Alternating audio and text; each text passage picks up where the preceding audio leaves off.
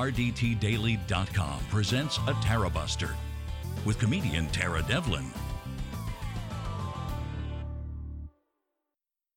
Boom. Hello. What's up? My name is Tara Devlin. Hello.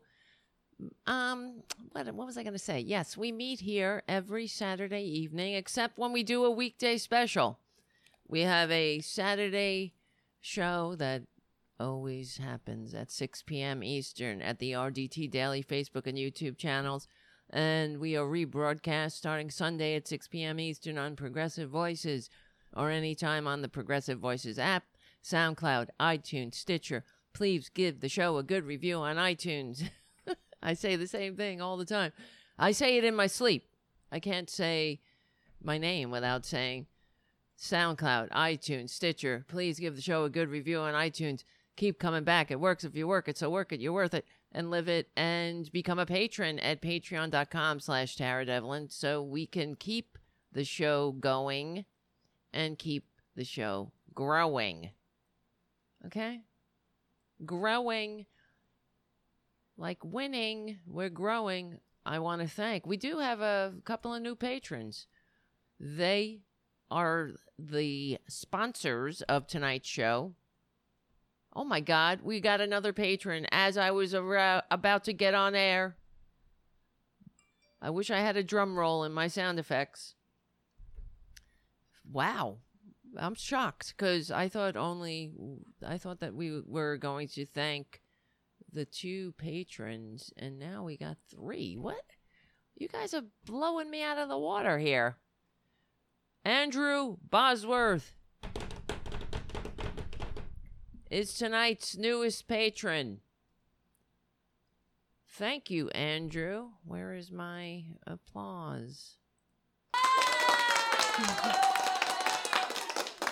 Then we have Dario Harris.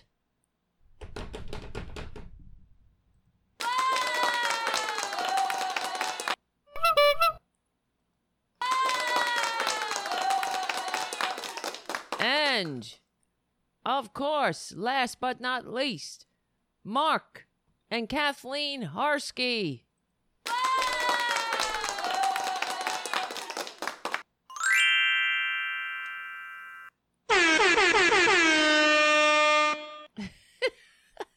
I'm going crazy with these sound effects. All right. That made me very happy. Oh, nope. The show's not over. Look at that. See how that works? Bye. You're making me giddy with all these patrons coming in like gangbusters. One day we'll have a lot of patrons. You guys are the early adopters of the shows, and I thank you. We won't be able to go. We won't have a show without you.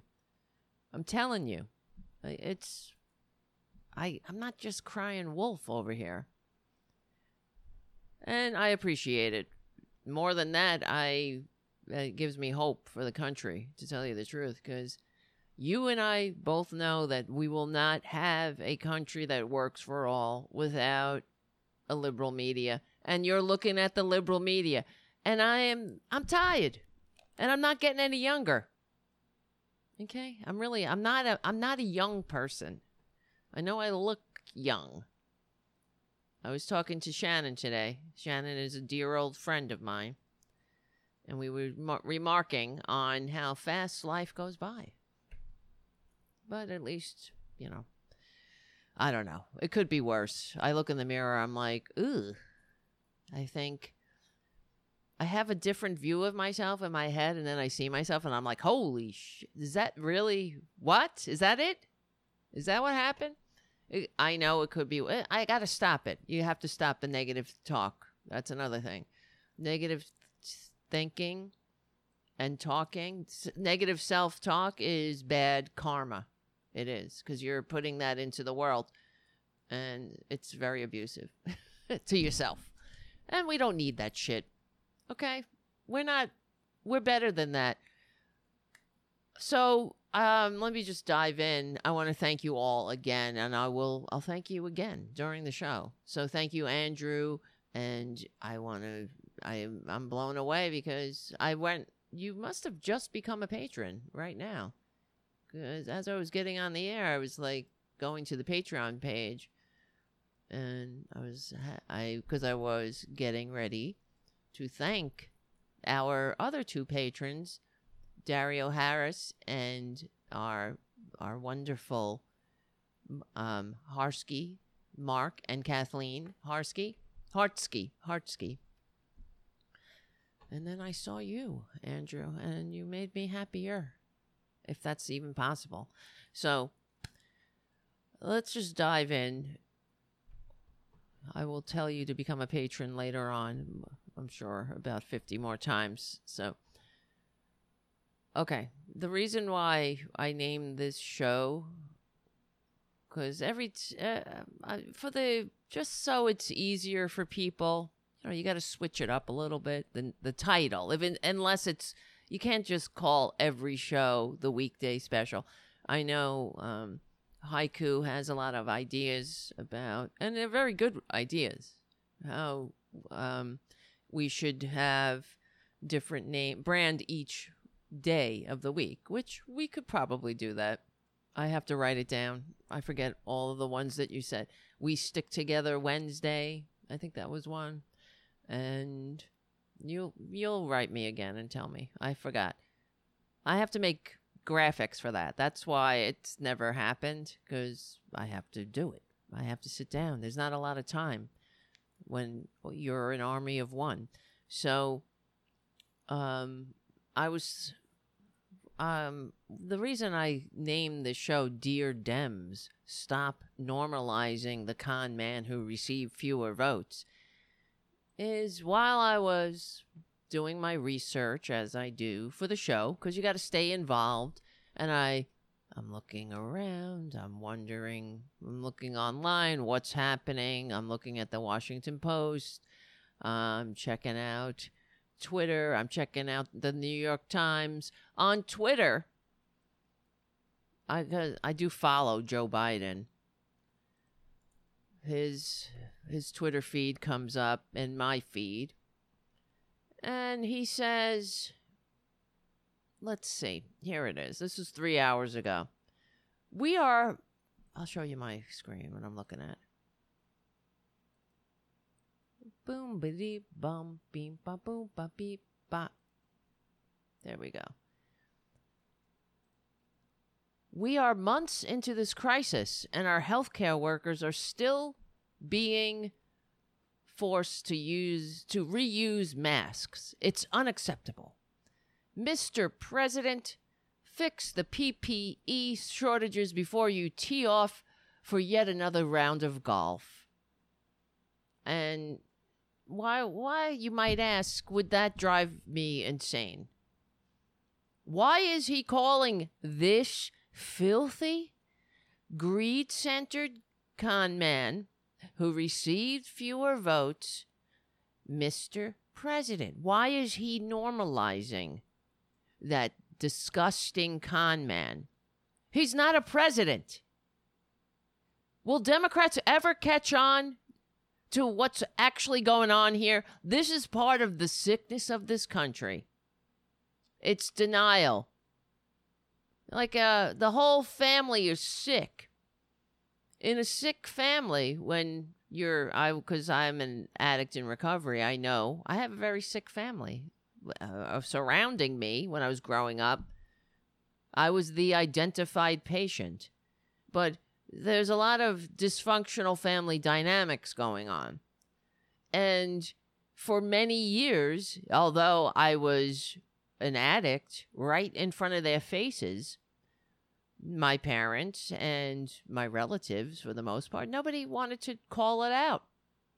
They would just pretend. It's easier to pretend not to see. And then also, I'll say being gay as well. That's not that that's comparable to addiction, but that was another thing that I believe my family was in denial about when it came to me. I was also in denial, so I can't really. That's a different story. But let's stick to the addiction, because you don't want to see what's right in front of your face, and that's what makes you sick. you're all buying into the dynamic, the denial. And we're in big trouble here. That's why this country is swirling around the bowl.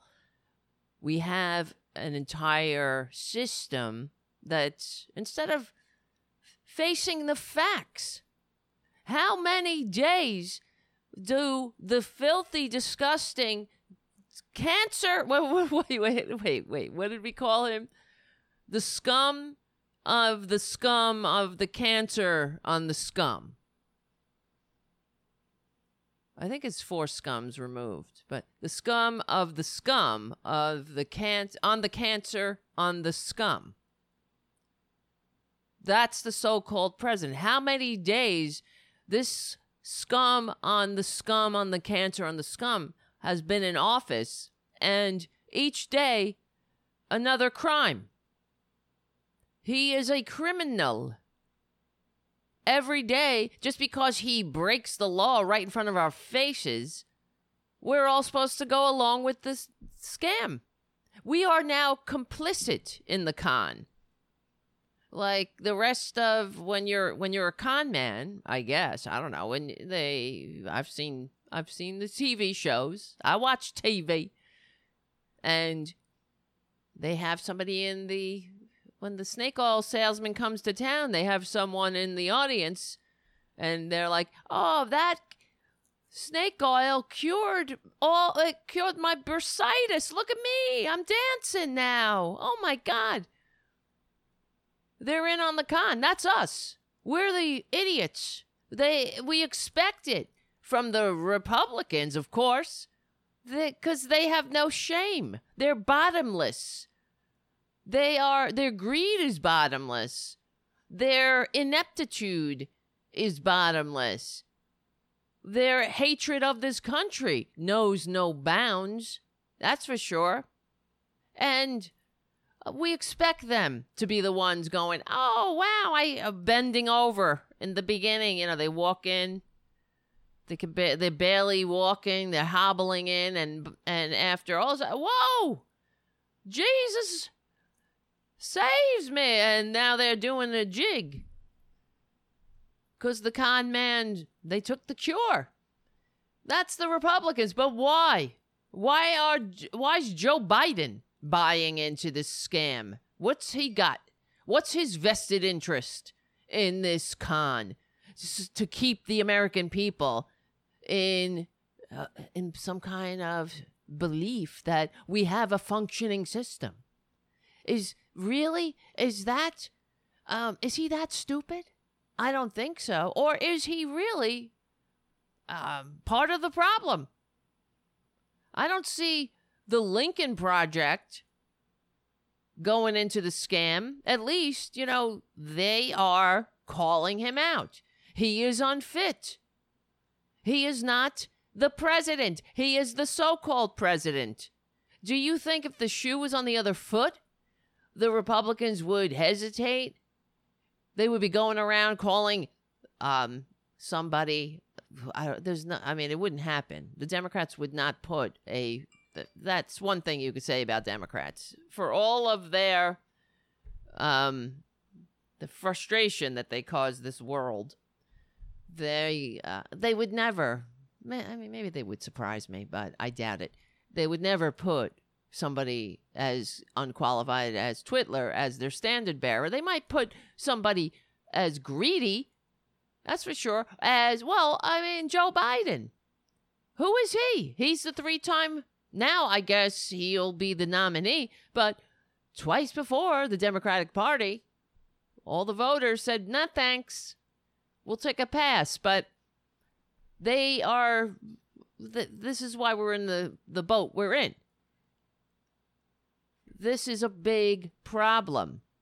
We'll never heal this country. There will never be a nation worthy of us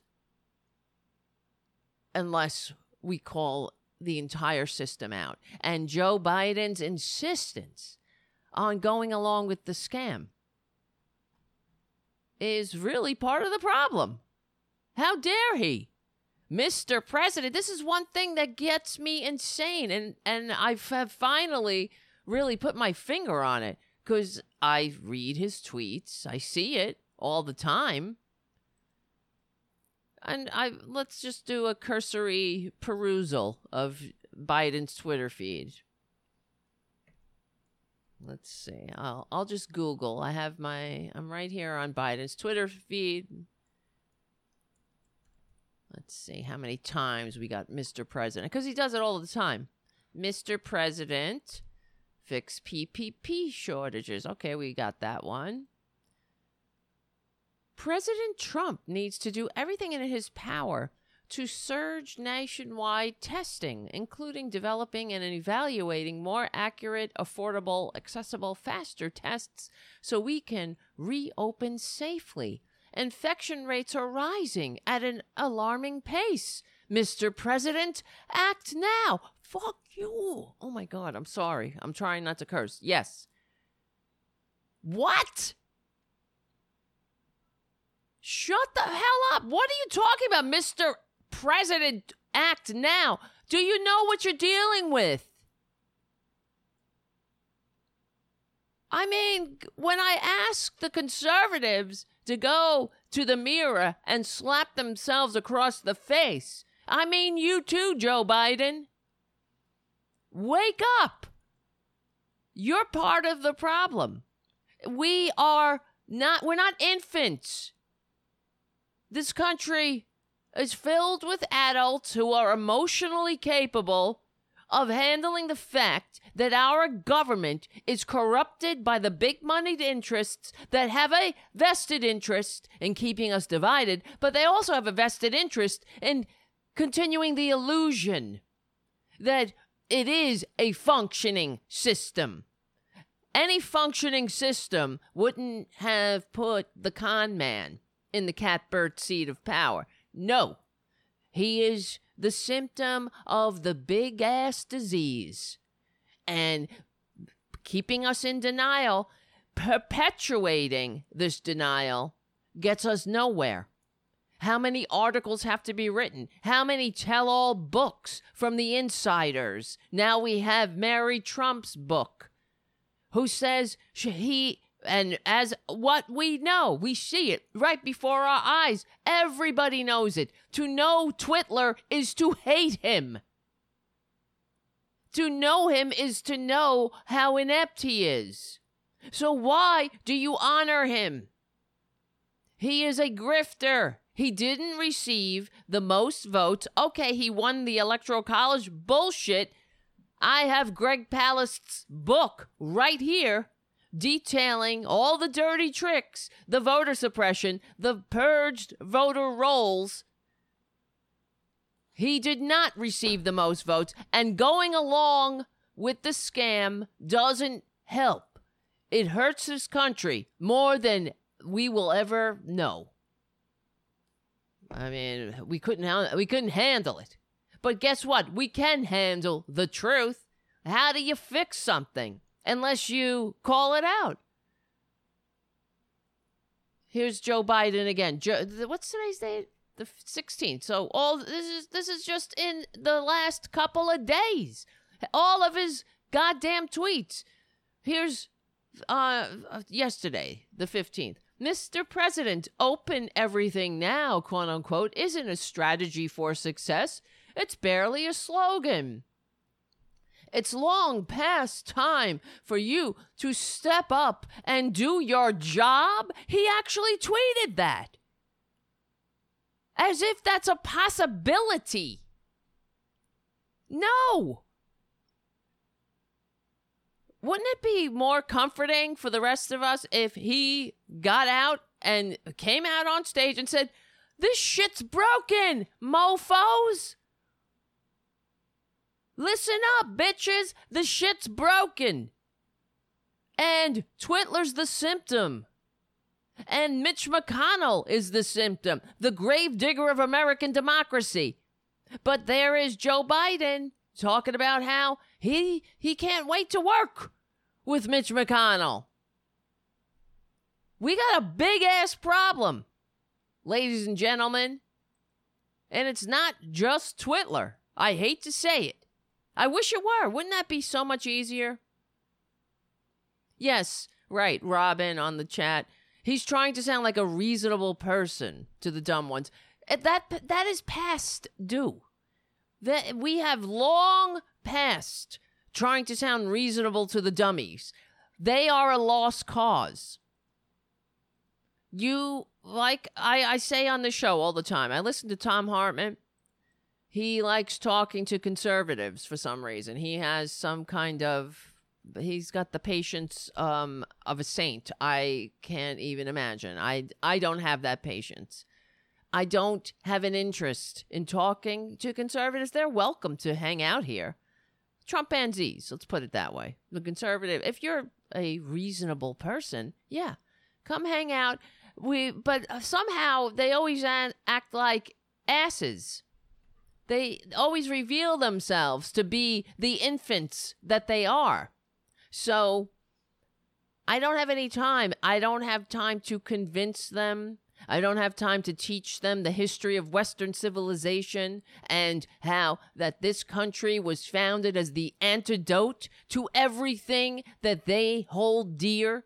Racism, misogyny. Yeah, okay, we get it. The founders were unabashed hypocrites. But this country, that doesn't change the fact that we were founded as a liberal democracy of, by, and for the people. That franchise has been expanded over the decades. Of course, this is why Republicans, conservatives, have a problem. They can only handle a democracy if it really means white men. If the founders, if that definition of by and for the people is just straight white men with property, then they're all game for democracy. But as we expand the franchise and more and more people, Americans and humans, want a seat at the table, they can't handle it because they're not fit. And they have their greed-centered ghouls at the top who buy politicians to corrupt the government and to ensure that the rich get richer, and everything that this country is supposed to be founded upon is nothing but a goddamn lie. He's not reasonable. It's not reasonable to not be able to call out the disease staring you in the face. That isn't reasonable. That's denial. That is a sickness unto itself. Calling him Mr. President when he doesn't deserve it? You call him Mr. President when he acts like a president, and that's not going to happen. Frankly, Joe Biden is part of the problem for that reason. It's sick. Mr. President. Now you tell me, and I've brought this up before, how many Republican presidents that we have to endure who have received fewer votes? How much corruption, manipulation of government, overturning rules and decorum and standards, like preventing the twice legally elected in a landslide president, and thereby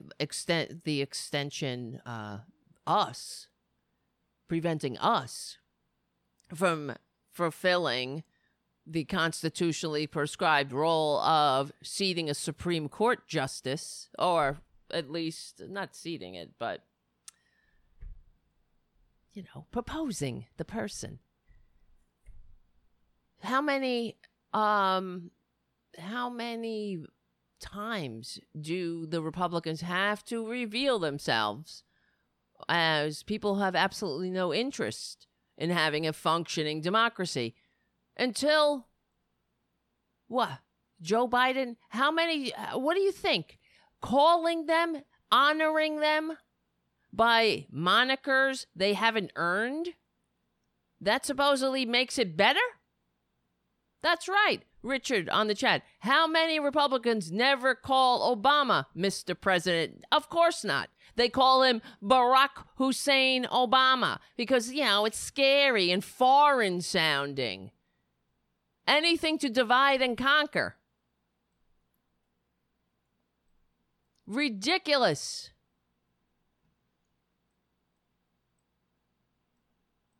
He's a sociopath. And he didn't earn it.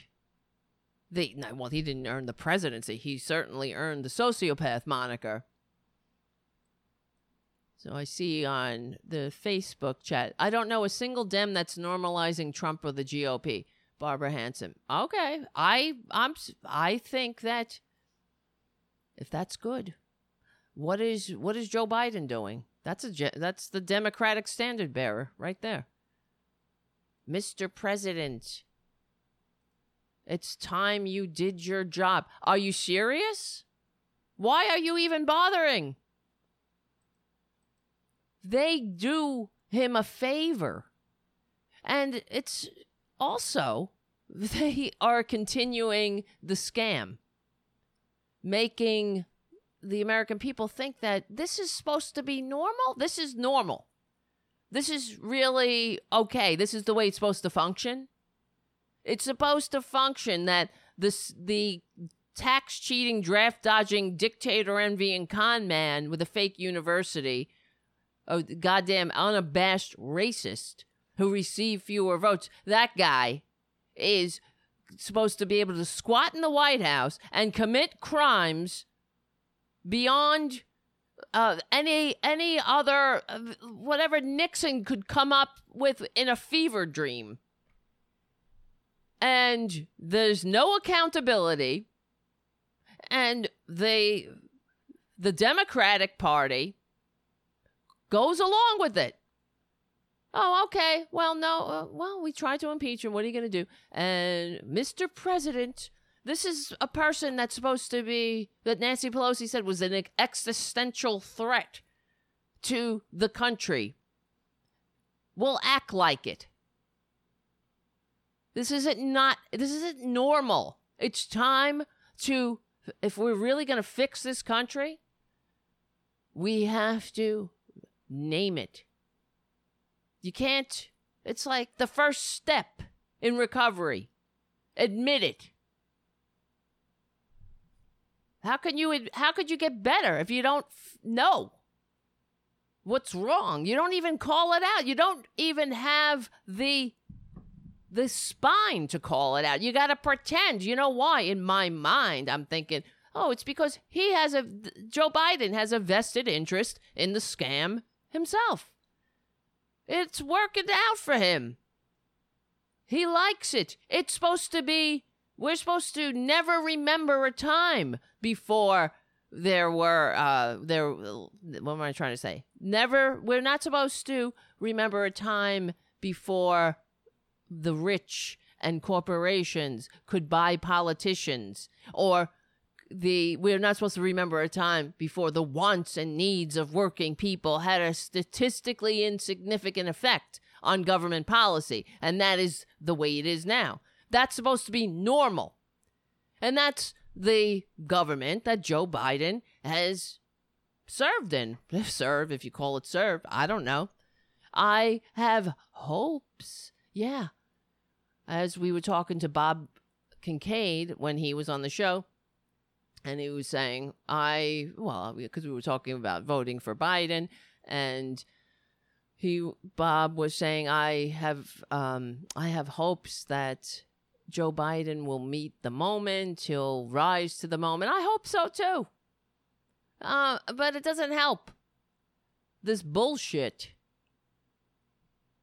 Bullshitting each other. This is part of the problem. And it's also why this country has never confronted its racist ass history. Because we have never had the maturity to really not embrace it, but teach it. Yeah, the founders were unabashed hypocrites. When they wrote, all men are created equal, that's what they thought. All men, all white men with property, period, end of sentence. Not women, not anybody with darker pigment, forget it. So, yeah, they could write that. We should teach our children. Yeah, people who wrote that also wrote They were also holding human beings as property at the same time. So, and we built this country on genocide, violating every single treaty that we ever enacted with the Native Americans. Everything was a lie. No, they don't want to teach that history, the real history of the United States. They'd rather put their fingers in their ears and cover their eyes and chant USA, USA, USA. And talking about it, the real history of this country, doesn't mean that you're not. In fact, it's actually the opposite. It doesn't mean that you don't love the country. And I challenge any Republican to really explain to me what they mean when they say they love this country. What do they mean? What do you love about this country? Because you can't love the country and hate just about everybody in it. What do you do? They say, freedom. I love freedom. What freedom? The freedom to go bankrupt when you're sick?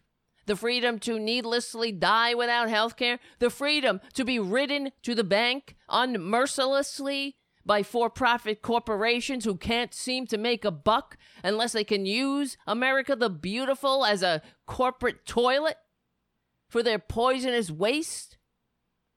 Unless they can rig the game in their favor? What's that mean, freedom?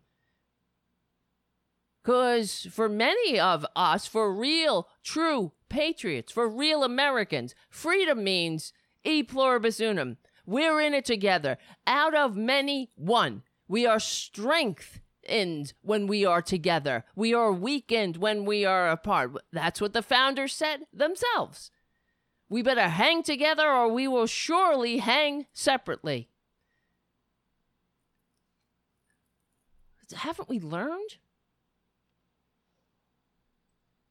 So, no, Joe Biden calling Twitler Mr. President, giving him these honorifics he doesn't deserve, he hasn't earned, isn't reasonable. It's really part of the sickness, and we are in denial.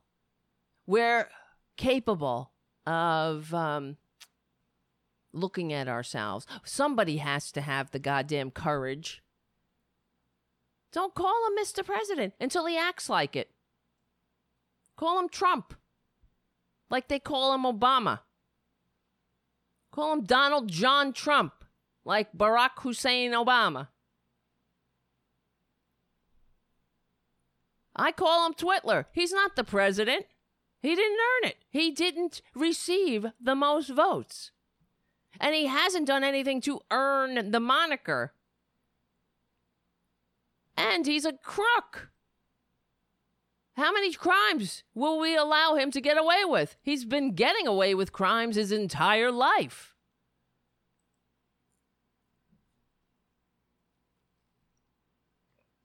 So, for example, here.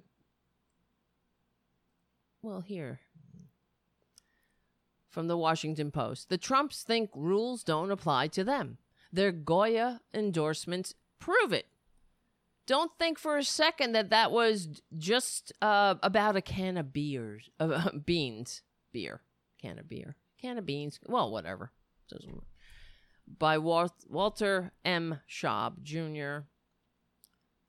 Late Tuesday night, assistant to the president, Ivanka Trump, tweeted an odd photo of herself dramatically holding a can of Goya black beans. Because that's what's important now, don't you think?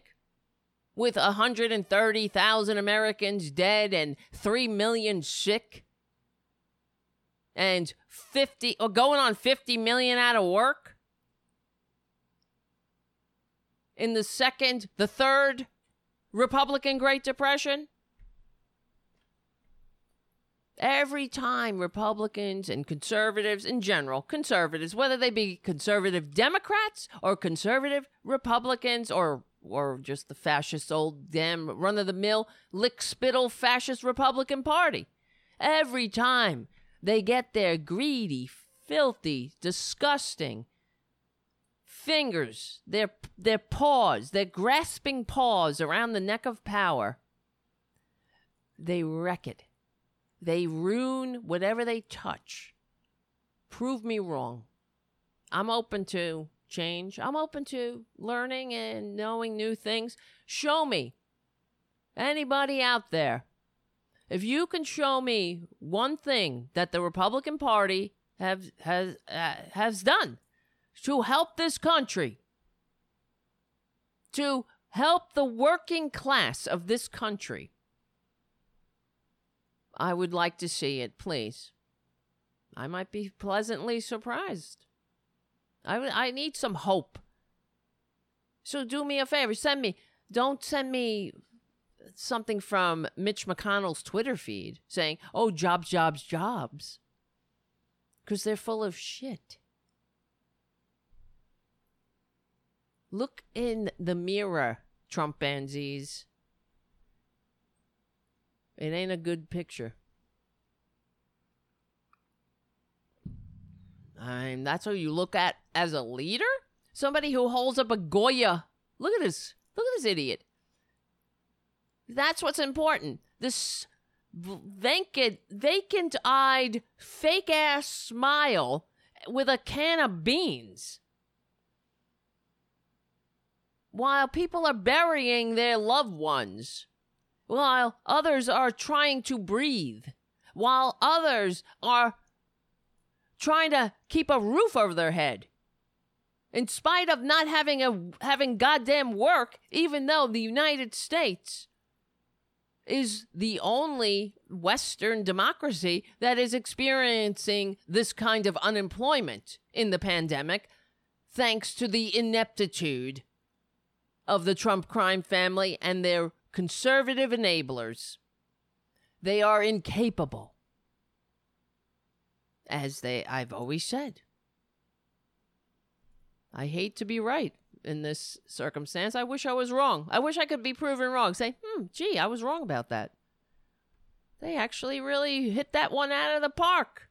But no. Look at this. Look at her. She is a disgrace. This patent whore. This Chinese sweatshop labor patent whore thinks, find something new. Oh, look at this. I found a can of beans. Oh, God. Above the photo, she wrote the company's slogan in English and Spanish. If it's Goya, it has to be good. Si est Goya, tiene que ser bueno. I know, I can't speak Spanish. I can barely speak English. If it's Goya, it has to be good. You embarrassment. People died for this country, you embarrassing goddamn... What are you, spokesmodel? Turning this country into nothing but another goddamn scam. That's all it is. We see nothing but a scam happening. That's why I'm incensed. And Joe Biden's in on the scam, and it's pissing me off. Shut up, Joe Biden. I'm reasonable. Look at me, I'm reasonable. Honey, anybody looks reasonable next to that fucking goddamn grifter. Excuse my language, I'm sorry. My goddamn cat would make a better president. You know he would. He licks his own ass less than Trump licks his ass. And everybody else, they line up for a spot. If it's Goya, it has to be good. How you feeling now, America? You feeling great yet? Are we great yet? Are we great yet? She posted the same photo and slogan on Instagram as well the next day. Trump, not the president. He says president, but I say Twitler. Posted a picture in which he posed at the White House desk in front of an array of Goya products, grinning and offering a 2 thumbs up. That's what they have done to this country. The corruption is right out in the open. The oligarchy, for many years, have kept the complete corporatization, the fascism, right under the radar. They've always pretended. Now it's right out in the open. You understand? We're nothing in this picture. We're the working class. That's why they want the school children back at school. They want workers back at work. Who cares if you die? Death is incidental to them. There's somebody coming up right behind you to take your place. You're nothing. You're not a human being. You don't have value. No, all lives don't matter. If only they did. If only all lives matter, we wouldn't have to say Black Lives Matter. But all lives matter. No, no, no. Only one life matters. Twitler. You get it? And all of the greed bastards, the greed ghouls, the ghosts of the Gilded Age, they're fine with that. Because they're making buku bucks on your death. And your granny's death. And your kid's death. And your mama's death. It don't matter. You're nothing. Here, shove some Goya in your mouth. Shove some pigs. Have a side of pig carcass with that. After Twitler undid all the FDA rules, so there's 0. They took the FDA inspectors from 6 on the line to 0, meaning that 90% of the food supply is now tainted with feces, pig toenails, intestines, vulvas, penises, stuff that human beings don't eat. And not only that they don't eat it, they can't. You can't digest that stuff. You can't digest the sinew. You can't digest certain parts of the animal. That's why you will get sick. And the FDA inspectors who blew the whistle, said, you'll get sick and you won't put it together. You won't realize, oh, that's because I ate a pig's penis and I didn't know it. Or I ate some pig feces, because that's now allowed into the food. Well, I don't call it food, but some people do. That's how much Trump loves you. That's how much he loves America, the American people. The blue-collar billionaire. He loves the working class. He's fighting for you. The forgotten man and woman will be forgotten no more. Right? He loves you so much. Would somebody who loves you feed you feces? What do you think? Mommy, I love you. Here, have some feces. You feed your children feces? You feed your granny feces? You don't feed anybody feces unless you hate their filthy, disgusting guts. Unless they're nothing to you. They have absolutely 0 respect for the American people. And I ask, how much longer are we going to take it? They don't even have the respect to tell us the truth. Here, eat some fucking beans, assholes, and some pig carcasses tainted with feces and toenails, and shut your mouth and go to work. Send your kid to school. You're not going to be able to stay home and watch your kid. So go. You send Johnny to school to die. You could go to the pig processing plant to die. And they're going to be sitting in top at the ivory tower, in their ivory tower, looking down on the plebs, laughing at how easy it was to turn people against each other. It only took them a few hundred years. Yeah, up and down, of course, but now the complete destruction is almost completely complete. It only goes by with the complicity of enablers. And Joe Biden, in my opinion, is an enabler. Calling him the president? No way. It's like, let's call it what it is. What's happening? This is an unfit con man who has absolutely no business. He had no business owning a casino. He had no business owning Trump steaks or putting his filthy, stupid name on the building.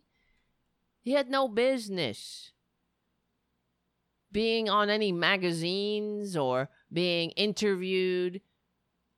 This is a sick country that gives a con man everything he wants, that goes along with the game. And that's one thing that I read, and we read a little bit of Mary Trump's book yesterday, and I hope you read it. But that's what she said. It was an army of all of these different entities conspiring together to create this monster, continuously failing upward,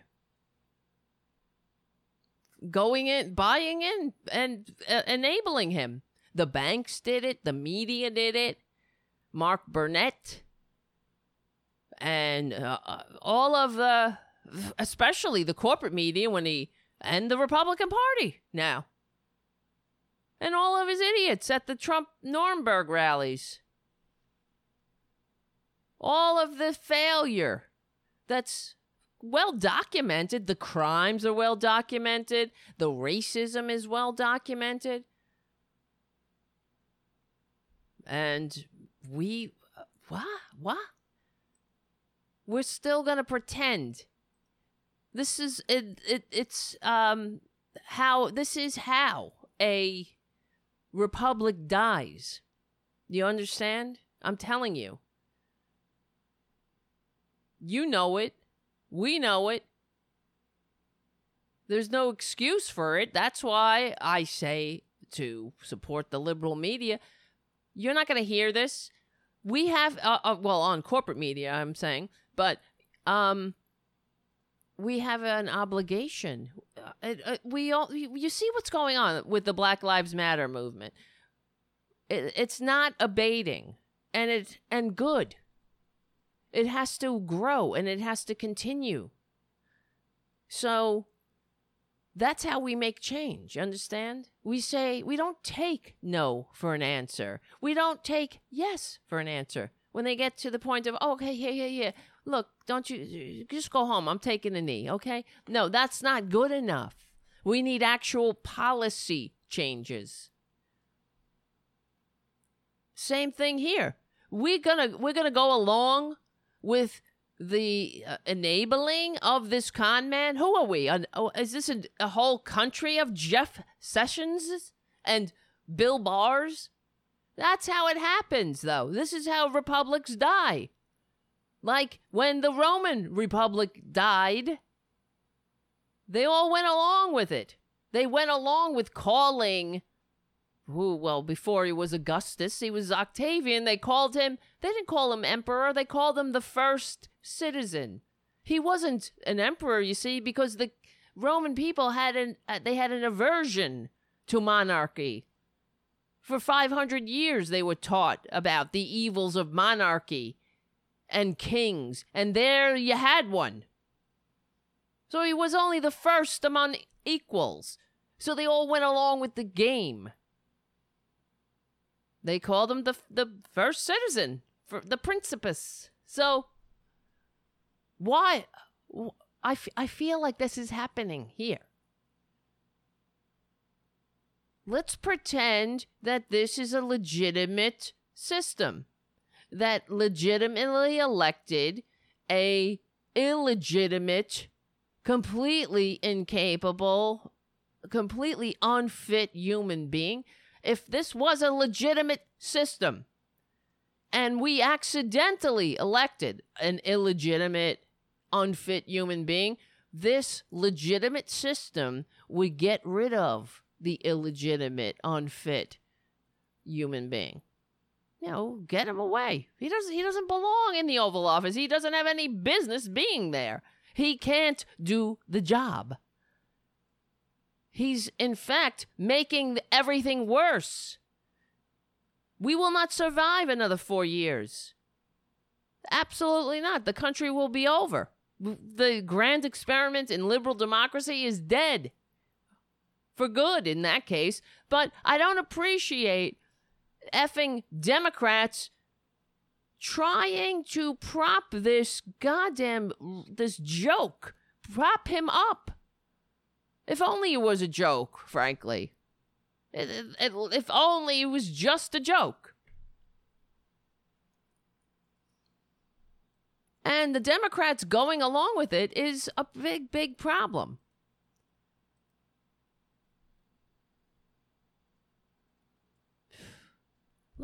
While we're on the subject, I'm trying to think which one. I was reading this Washington Post article, but I want to read some of Greg Palast's book to drive the point home. So we'll do that. Okay. This is from Greg Palast's book. How Trump Stole 2020.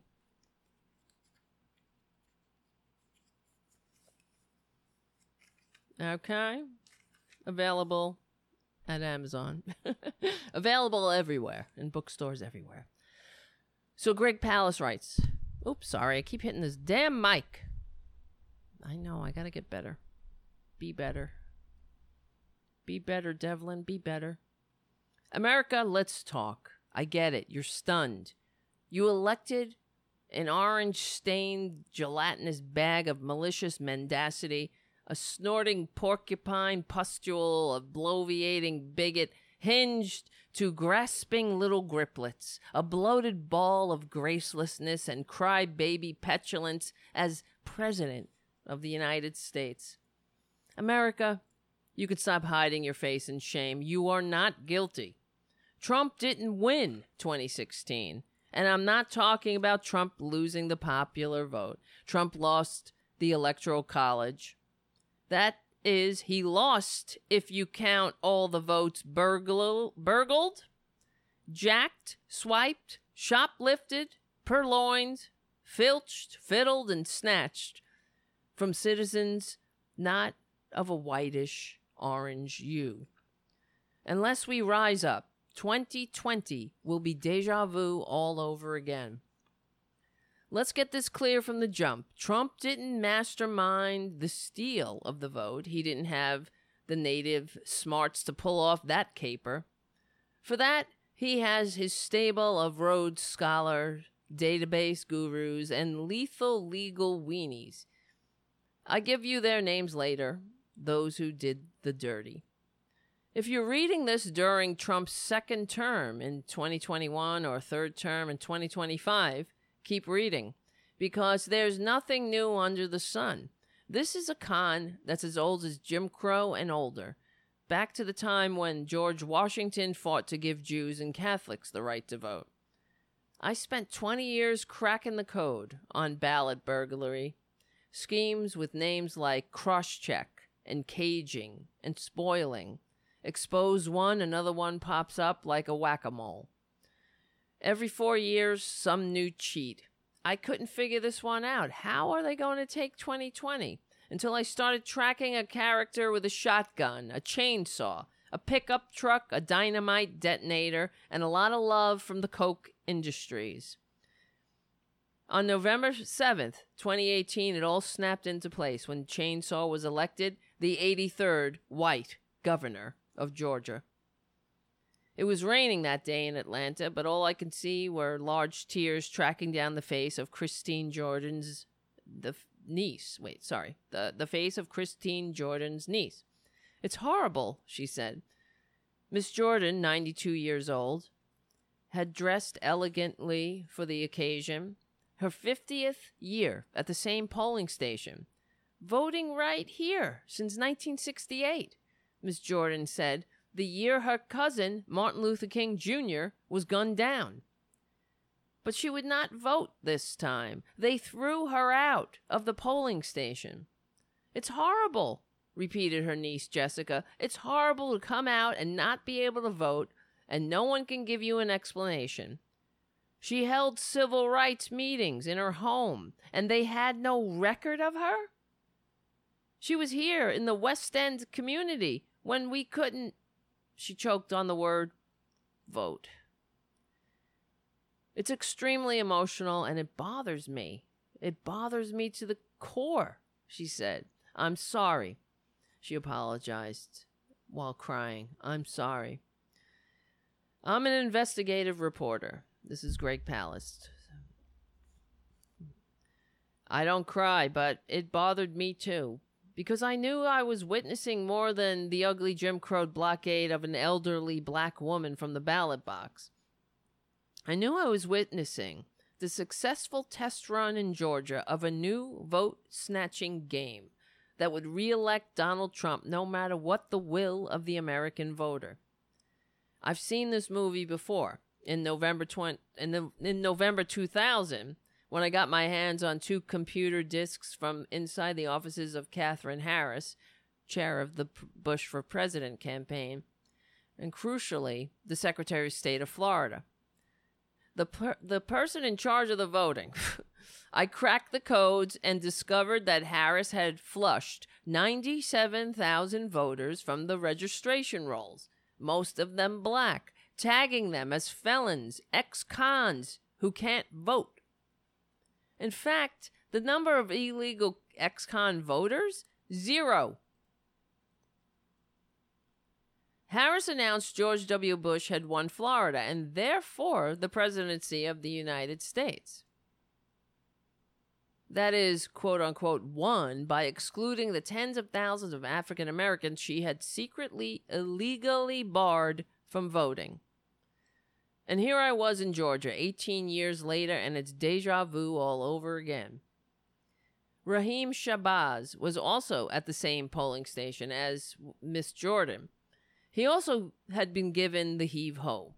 He got no ballot, but they did give him a lapel sticker that said, I'm a Georgia voter, printed on a peach, the state fruit. At the next polling station, Ashley Jones, a Latina, had brought her 3 cute daughters to watch her get bounced from the poll as well. Bounced along with Yasmin Bakahari, daughter of Iranian immigrants, whose name had also mysteriously vanished off the rolls. You think this is not happening, ladies and gentlemen? This is Greg Palast, investigative reporter, reporting probably one of the most important story in the country right now. While Twitler is sitting in front of besides all the death, there wouldn't be all this death if we had legitimately elected leaders. We probably wouldn't be in an endless war of corporate aggression in the Middle East. We'd still have solar panels on the White House. We would probably not have been attacked on September 11th. How much longer are we going to let it go? Are we going to take it? And Joe Biden, he has to stand there and continue the ruse, play along with the game. This is what we should be talking about. They're doing it again. They're kicking people off the rolls. They're going to call it an amazing upset. Just like Hillary Clinton. Oh, nobody knew. 90%. They gave her a 95% chance. What's that poll, that guy? What's his name? You know who I'm talking about. On the cover of the Huffington Post on the day of the election. I remember commuting and I saw, Huffington Post says Hillary Clinton has a 95% chance of winning the presidency. That sounds great. I can't wait to have the first female president. Won't that be historic? But let's all pretend that Trump is the president. Let's play Hail to the Chief. Let's call him, Mr. President, we really need your leadership right now. God damn it. At the next polling station, oh yes, I wrote that. Dark-hued voters by the tens of thousands were flushed from voter registries. The purge. They didn't accuse Miss Jordan of being a felon, an ex-con. So what is this new game? Brian Kemp. This is the next chapter. Brian Kemp stood next to his pickup truck. I like to blow it up. Kaboom. A dynamite cap spews a part of his lawn into the hedges. Government spending. Remember these ads? This is what he's describing. Brian Kemp's ads. Next, we see Kemp with a shotgun pointed at a nervous young man to ensure the kid has a healthy respect for the Second Amendment. And he adds in his brand new dog patch accent. Brand new, of course. I got a big truck just in case I got to round up some criminal illegals and take them in myself. Yeah, I just said that. See these bastards? They're unfit. That's who you're going to work with, Joe Biden? Or are you going to call them out for the criminals that they are? And for the game, the scam that they're perpetrating on this country? Brian Kemp isn't some redneck goober. He just plays one on TV. Until recently, he dressed as what he is, landed gentry. With that soft Jimmy Carter New South accent, Brooks Brothers blue suit and a tie. But running for governor of the Peach State, he went full hayseed. Old jeans, plaid shirts, pickup truck and shotguns. And the yokels ate it up. Brian Kemp has a problem. Stacey Abrams, his opponent, a super popular legislator, Harvard Law grad, both parents Baptist ministers, the daughter of every parent dreams of, the nice lady next door, the kind that will give your kid help with their homework. No visible shotgun, no chainsaw, just a plan for expanding health care. In the polls, Abrams was passing Kemp's alien-ridden pickup truck. And Kemp had another problem, demographics, a lack of good old boys. The census is about to list Georgia as the first, quote, minority-majority state in the Deep South, whites outnumbered by non-whites. And as the first African-American woman in history to run for governor of any state in the USA, the black turnout would be crushing and decisive. Bluntly, there were simply not enough white people to make Kemp governor, but Kemp wielded a dark weapon more powerful than voters. As Secretary of State, Kemp had the complete authority over the election. Kemp could say where the people vote, how they voted, and most importantly, who gets to vote.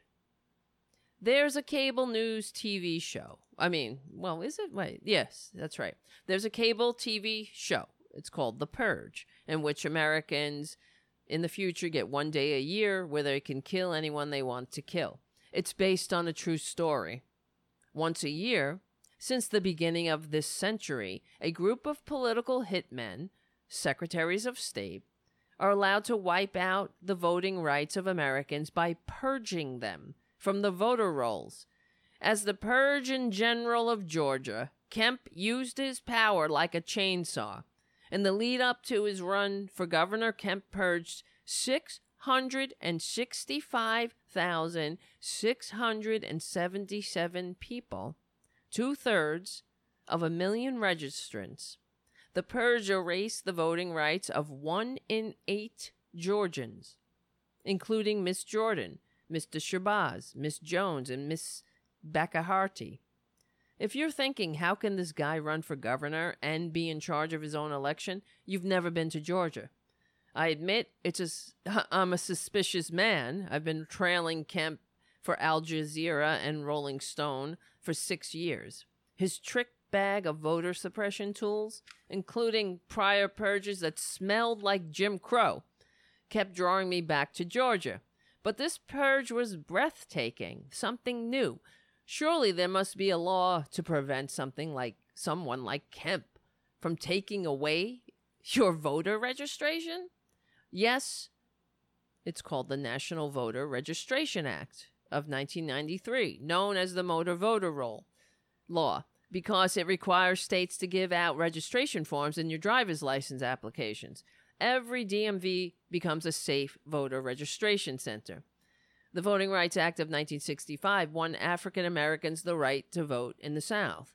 But you can't vote if you're not registered. So the NVRA jammed registration right down the throats of the states that still made voting for black people a cruel obstacle course. Not that the good old boys hadn't come up with a way around the motor voter laws. I just returned from a visit to the DMV in Alabama.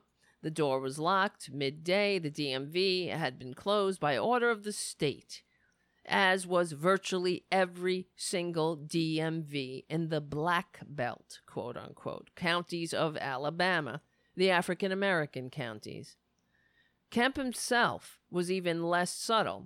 When a registration drive sent Georgia officials 86,419 registration forms of new voters, mostly young students of color, Kemp simply didn't add 40,000 of them to the rolls. In 2016, I flew to Atlanta to find out what the hell was going on. I met an attorney, Nis Ufut. You should know what Kemp's office told us. We don't know what you're talking about. What forms? They did not disappear. We intentionally registered voters on paper forms so that we could make copies. We knew who they were. They were not on the rolls. Kemp responded by threatening to arrest the voter registration leaders, including the founder, Stacey Abrams, for alleged criminal tampering of voter registration forms. That is, they copied the forms so Kemp couldn't disappear them. Ufat saw the registrations sitting in government offices piled high and dusty with my own 4 eyes, she says. She wears glasses. Once the forms were discovered, quote unquote, Kemp's office then claimed the government simply had no time to review the applications. That was in 2014. In 2018, 4 years later, Kemp had still not found the time to add these voters to his rolls. So, guys, that's what we're up against. An illegitimate criminal cabal and a coup. Yeah, it's not a joke. And they're doing it. Republicans hate this country. Conservatives. They are trying to drag us back to the very system the founders rebelled against. I say it all the time. Let's get on with the program. Let's get together and see the forest through the trees. It doesn't help when the Democratic Party refuses to face reality. And it makes me suspicious, frankly, that they refuse somebody like Biden. He refuses to see reality because he's benefiting from this broken system. He has made a career in it. It's so much easier to keep the ruse going. Calling him Mr. President makes it seem like nothing is wrong here except we don't have the right guy in the office. Everything else is working just fine. As we were about to go on the air tonight, and in the theme of what we're talking about, from Newsweek, Florida felons are still not allowed to vote after the Supreme Court denies the case. This is what they're doing. They're trying to limit as many people from voting. They're trying to block people from voting. They are stripping the right that so many Americans fought, bled, and died to entrust to us, to give to us. They are spitting on the dead bodies of every veteran in every cemetery all over this globe. This is the country. This is, the party of law and order. They love democracy. They love America so much they can't help but hump a flag when they see it. USA, USA. They wearing all their red, white, and blue fashion abortions all over town, screaming at people, speak English, speak English, speak English. While this America, the democracy, it's a joke. It's a sham. So from Newsweek tonight, it came out, Alyssa, how do you pronounce her name? Slisko? The U.S. Supreme Court on Thursday declined to intervene in a lower court ruling that could prevent up to 1 million felons who have served their sentences from voting in Florida unless they pay fees and restitution. So now, they not serving their time is not good enough. They have to pay a poll tax extensively. So they can make any arbitrary rule. They're just doing it so they prevent these people from voting. And if this is one of the things that drove me insane in the Democratic primary too. Oh, you want people like the Boston bomber, the marathon bomber to vote or whatever they were saying. You could take any heinous act from any particular crime. If we really embrace voting, if that's what this country is about, then yeah, everybody gets a vote. There's no reason why people in prison shouldn't vote. They vote all over the world. People in prison vote. But it's another scam. It's like the all lives matter chant. Of course all lives don't matter to these freaks. Nobody matters except themselves. All lives, they're just telling you shut the F up. It's the same thing when they say they love America. Well, if they love America, they would understand what America is about and why people sacrificed their very lives. And what a heavy burden, what a heavy duty we have to ensure that it works for all, to honor those people's sacrifices. So, all of this stripping voting rights from felons, all of these, it's easy to use that to inflate and to inflame and divide. Oh, how do you allow somebody who, ABC, fill in the blank? It's the same. It's like what they did with George Floyd. He committed a crime. He was in the grips of addiction. So they say, oh, we shouldn't honor George Floyd. He's somebody who had opiates in his system and he had committed a crime and he did this and that. So therefore negating basically everything that the Black Lives Matter movement was supposed to be about, right? So we need to, it nullifies the entire cry for justice because the person who was murdered by the police had struggles. He was an addict. Yeah, unlike Rush Limbaugh, who could pay his housekeeper to go out and buy drugs for him, he committed a crime. Which, in my opinion, is all the more reason that we need universal health care. See? Because if addicts who are in the grip of their disease can get treatment rather than turn to criminal acts, then isn't that better for the community? No, but it's not better for a divide and conquer mentality of the elite that want to keep us at each other's throats and keep us divided by saying, hey, I got mine. Rush Limbaugh, he got his. And then some. He didn't have to, and Glenn Beck, too. He didn't have to go commit a crime because he had money. He could buy his drugs legally and peacefully, I guess.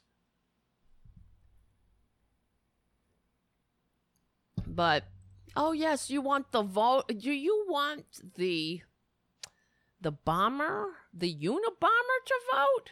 Or whatever. You want the Boston Marathon bomber to vote? Let's pick one person out who sucks. Okay. I don't like when I don't like when Trumpanzees vote. You like Trumpanzees voting? Well, if we believe in voting, why shouldn't prisoners vote? They're part of the community. Aren't we trying to make... They will be first of all, okay, I'm sorry, I'm all over the place. They will, when they serve their time, they will be returning to the community. Isn't it in the community interest to make them a part of the community, that they have a vested interest in that community instead of another thing that separates them from the community? Aren't we supposed to be rehabilitating them? No, not in this so evolved all lives matter fake ass democracy. But to continue with the article from tonight, from the Supreme Court declined to intervene in a lower court ruling that could prevent up to 1 million felons who have served their sentences from voting in Florida unless they pay restitution and fees. Even though I thought poll taxes were illegal. They could do that in this way. They could do it in other ways. They will say, if you mark these words, they could do it to prisoners or to people who are formerly prisoners. I don't know how do you say it. They do it to that. They could do it to this group, because it's a vilified, stigmatized group. But you mark my words, they will attempt. There will come a time, just like Republicans, you mark these words too. There will come a time where Republicans will continue. They have done it already. They'll try to overturn child labor laws. You watch. They have done it, and they have been doing it periodically. They will continue to do it. They will get closer. And if it gets to the point, they will be able to do it if we allow them, if we give them an inch. Trust me. They have tried repeatedly to overturn child labor laws. They call it training wages. They don't want... They want a completely subjugated working class. So, anyway, that's an aside. But as far as this, if they're able to put poll taxes on former prisoners or felons or whatever, because they have to pay their fines. Sometimes these fines are hefty, and they're not going to be paying them, maybe not in this lifetime. They'll be paying them for their entire lives. So, who knows? Not at $15 an hour, not at $7.45 an hour. That's for sure. But they will do it. They will find ways to make it that you won't be able to vote unless, let's say, if you have debt. If you've missed a debt payment, if you are behind on a bill, you wait. They will figure it out some way to ensure that any way to keep you from the polls. Just because we have won certain advances, never ever rest. You don't win it, and then it's like, hey, high five. We're done. Let's go back to sleep. You got to remain vigilant. Yes, vigilant. I almost said diligent and vigilant. You have to remain, especially diligent, and awake. This is really happening, ladies and gentlemen. We're not kidding. They are trying. They're succeeding. I hate to say it. They're trying this. I've been saying they're trying. They're trying to do this. They're trying. If they do that, they're going to be able to do this. They're trying. They're trying to roll us back. I've been saying that for generations now, it seems. For decades. And I'm goddamn right. And it sucks. I hate it. And you wait. So they have poll taxes on felons. Anything to stop people from voting. You get it? It's not because they value voting. It's such a precious thing. Because that's the way they present it. Oh, it's so precious. You should be able to go get an ID. You should be able to take 3 buses and go to a DMV that's not open on. It's only open on 3 hours a day every other leap year or whatever. You should be able to do that because you love voting so much. No, you should be able to vote. If we love voting so much, they don't want you to vote. If they wanted us to vote, if they only tolerate it. And that's why we have to get unified. And they have to be at the point, these people who have the power, they are overtly flaunting it right in front of our faces, the corruption. Why? Why do they do that? Because there's no consequences. And then you have Joe Biden playing along, pretending like it's not fucking happening.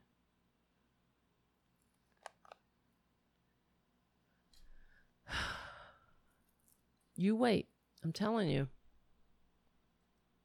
They will bring back, it's not just, with the voting, whatever we have won, they're bringing back debtors' prisons. I mean, all of these things, you think that we'll never see it again. That's why the Jews say never again about the Holocaust, as if they say it. We all should say it, and that's why we have to remain vigilant, because it will happen again, unless we stop it. And you have to nip it in the bud. But we are far, far, far gone. We have to recognize. I recognize it. I know you do. But it's a little bit ridiculous when you have the presumptive Democratic nominee who is really doing the goddamn legwork of the deception. He should be screaming to the heavens. He should be crowing around like Chicken Little about all the Republican dirty tricks. And he should certainly not be honoring the con man who received fewer votes. And not just him. I say it all the time here, too, with the Democratic Party.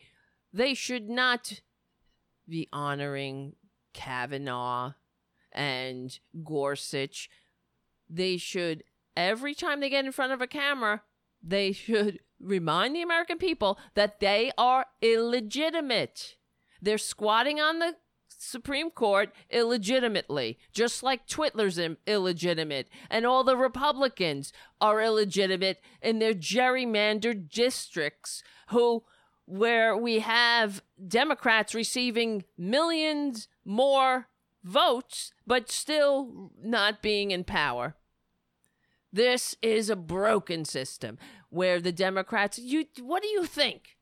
If the shoe was on the other foot, would the Republicans go, okay, I guess we lost? Oh, well, Mr. President, what can we do? Let's work across the aisle.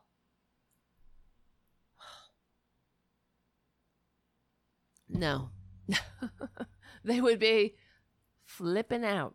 Only because they don't have any interest in having a functioning society. That's not their game. Their game is divide and conquer and oligarchy, create and entrench oligarchy. And if you have to hump a flag to pretend that you love America, and you have to suck up to the anybody in uniform, it's the same trick. We've seen this before. This is a thousands of year old story, like the Praetorian Guard. That's why it's dangerous that the police, a militarized police force, because an illegitimate government that is not working for the people. They need their Praetorian Guard to keep the plebs in their place, to protect the power, the illegitimate power. For frickin' sake, God.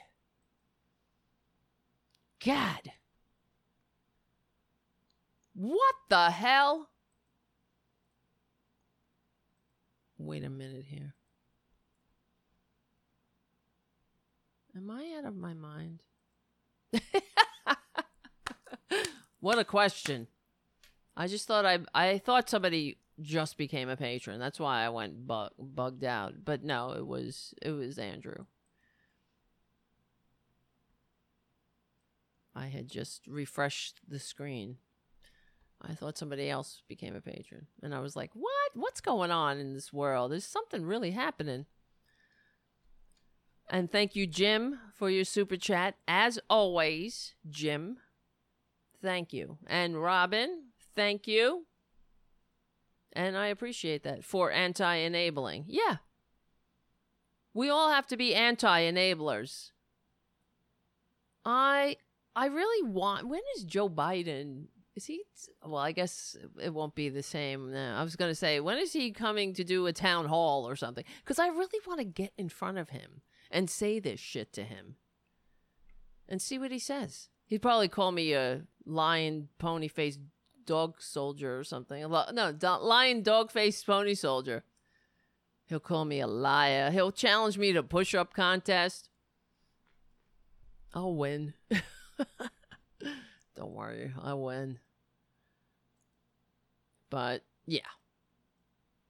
So let's see. The court order prevents thousands of otherwise eligible voters from participating in Florida's primary election simply because they are poor, Sotomayor wrote in her dissent. And it also, and it allows the Court of Appeals for the 11th Circuit to disrupt Florida's election process just days before the July 20th voter registration deadline for the August primary, she added. Even though a preliminary injunction has been in place for nearly a year, and a federal court had found the state's pay-to-vote scheme unconstitutional after an 8-day trial. Many states restore voting rights to felons that have served their sentences, but until recently, Florida was one of a handful of states where felons were banned from voting for life. However, almost 65% of Florida voters approved a constitutional amendment restoring voting rights to felons and who had completed their sentence, except for those convicted of murder or sex crimes. Well, that seems kind of reasonable to me. So, fine. I'm thinking of pedophiles. You know, they're scum to me.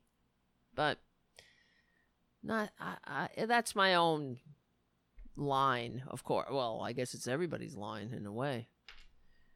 Yeah, when you talk about anybody who is like an animal abuser, I would put in that category too. People who are so disgustingly vile, such bottom feeders. They're all bottom feeders, though. I'm thinking of the Trump crime family, frankly, who take advantage of those who can't fight back. So anybody who harms a child or an animal is the scum of the earth to me. But yeah, that's why I know myself, because one of the things I wanted to talk about too, because now we're executing people again, And I would like to. I feel like murdering some people too. I hate people sometimes. Not all people. A lot of them. I hate. I don't know. Should I hate? I know I should be a better person. Anybody who hurts people I love, I can't.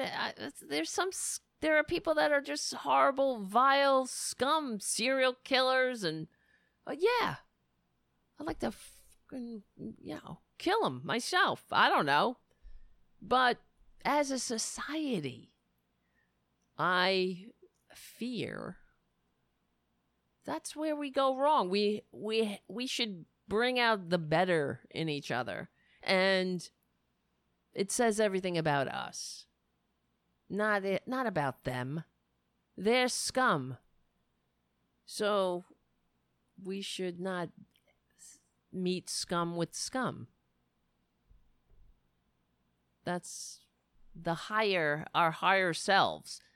Honor, if we really are honoring life, it says everything about us. That's why with factory farms, the way we treat animals on factory farms, it says everything about us. So we're executing. We had another federal execution. I think we are the only Western country now that is executing prisoners or executing anybody in general. Let's see.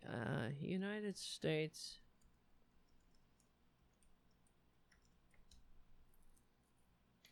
We're in league with Saudi Arabia. All the world's cesspools.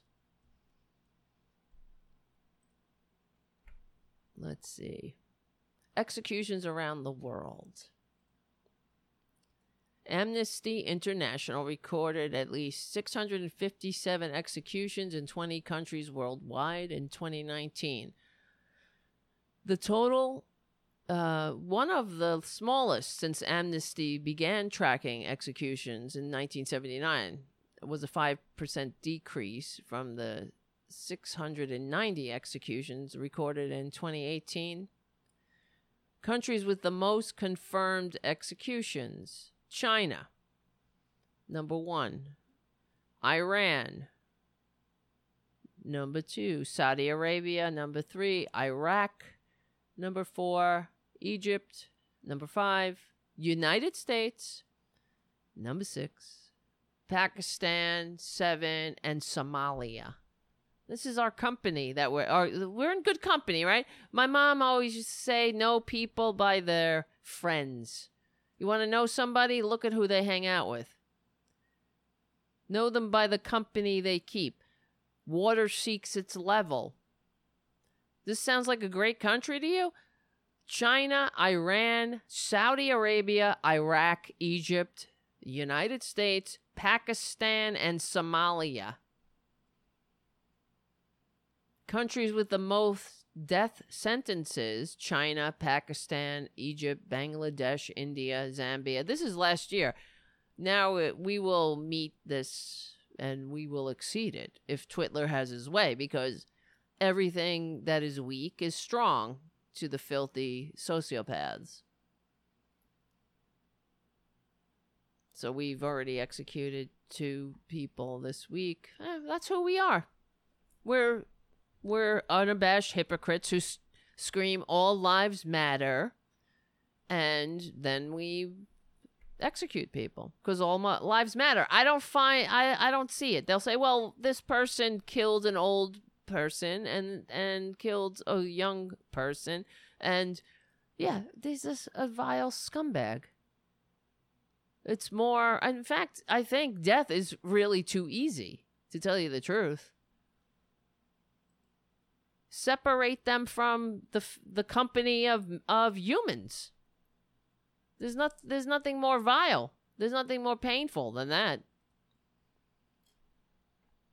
But that's who we are. Hypocrisy is the beating heart of America, I suppose.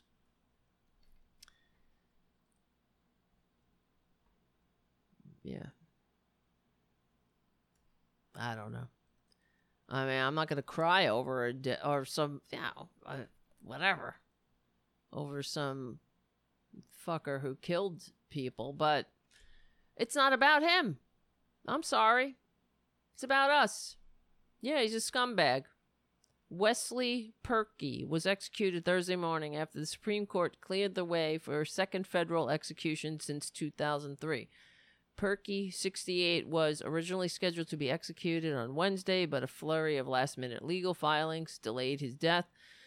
Early Thursday morning, the Supreme Court cleared the way for his execution, lifting injunctions from a federal judge. You know, Supreme Court. Oh, I thought they were all these Catholics on the court.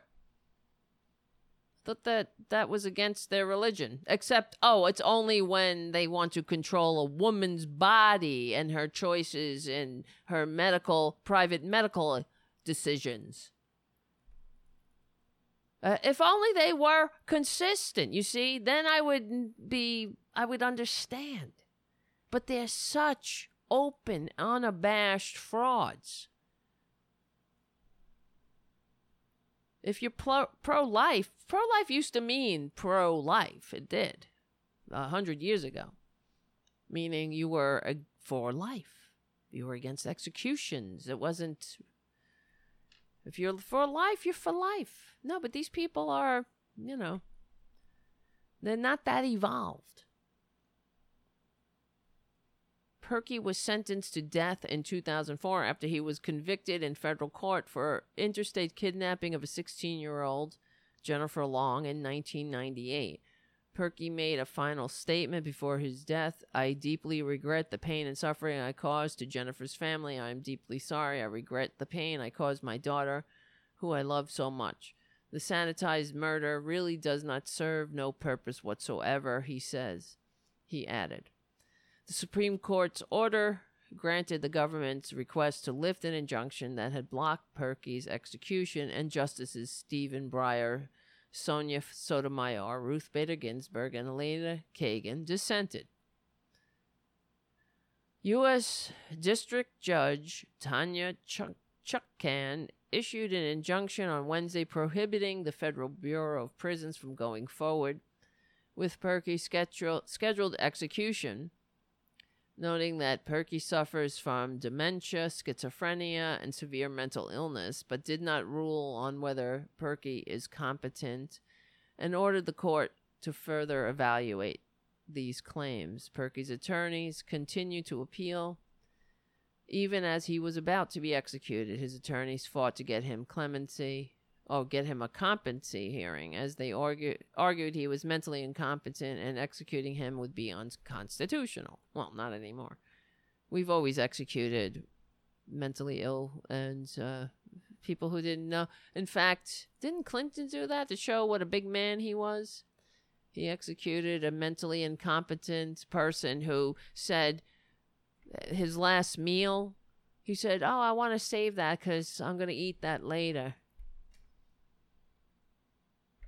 As they were taking him off to get the injection. But that was Clinton. That he had to pander to Republicans. This is where we are in this country. I contend, and I say it all the time, that this sick-ass country is very sick. Partly because we have always sought to seek compromises with the very sick among us, as if they have a legitimate voice or a legitimate argument to bring to the table. We've compromised, the compromise of 54, or all the compromises with the slave owners that had this country in incessant turmoil, and compromised to the point where we couldn't properly heal from the Civil War. These effing Southerners who took up arms against the government, the traitors, who Republicans all cheer because they're traitors too. Of course they want to cheer the traitors because they're hoping in the future somebody puts their statue up instead of calling them out for who they are, traitors. No, all the traitors, we've always had to, find common ground with the traitors, with the people who absolutely have no interest in having a country live up to its founding ideals. E pluribus unum. They have no interest in that. But that's really the truth, though. All the compromises. What are you compromising with? It's either right or it's wrong. Well, I mean, obviously there's some gray areas, but not when you're talking about human rights or democracy. Either we are a country of, by, and for the people, or we're not. Or stop effing around. Stop pretending. I would be less angry, I think, if, I mean, maybe not. Maybe I wouldn't be. But if we would at least be honest, goddammit. Yeah, we're an oligarchy. That's America's system of government. Stop humping the flag and saying you love democracy. Like Bill Barr today. He gave a speech about China, and I was watching it. It was giving me chills, where he called out, well, he spoke in glowing praises for the Powell memo. And first of all, listening to Bill Barr's speech, nothing says banality of evil like his monotone, goddamn droning on his searching for the superior moral justification for his crimes. Well, I mean, really? He thinks we're all friggin' fools, like the idiots who vote for the Republicans. The Powell memo, it's a blueprint to dominate. It's the Powell memo is a corporate blueprint to dominate democracy. That's all it is.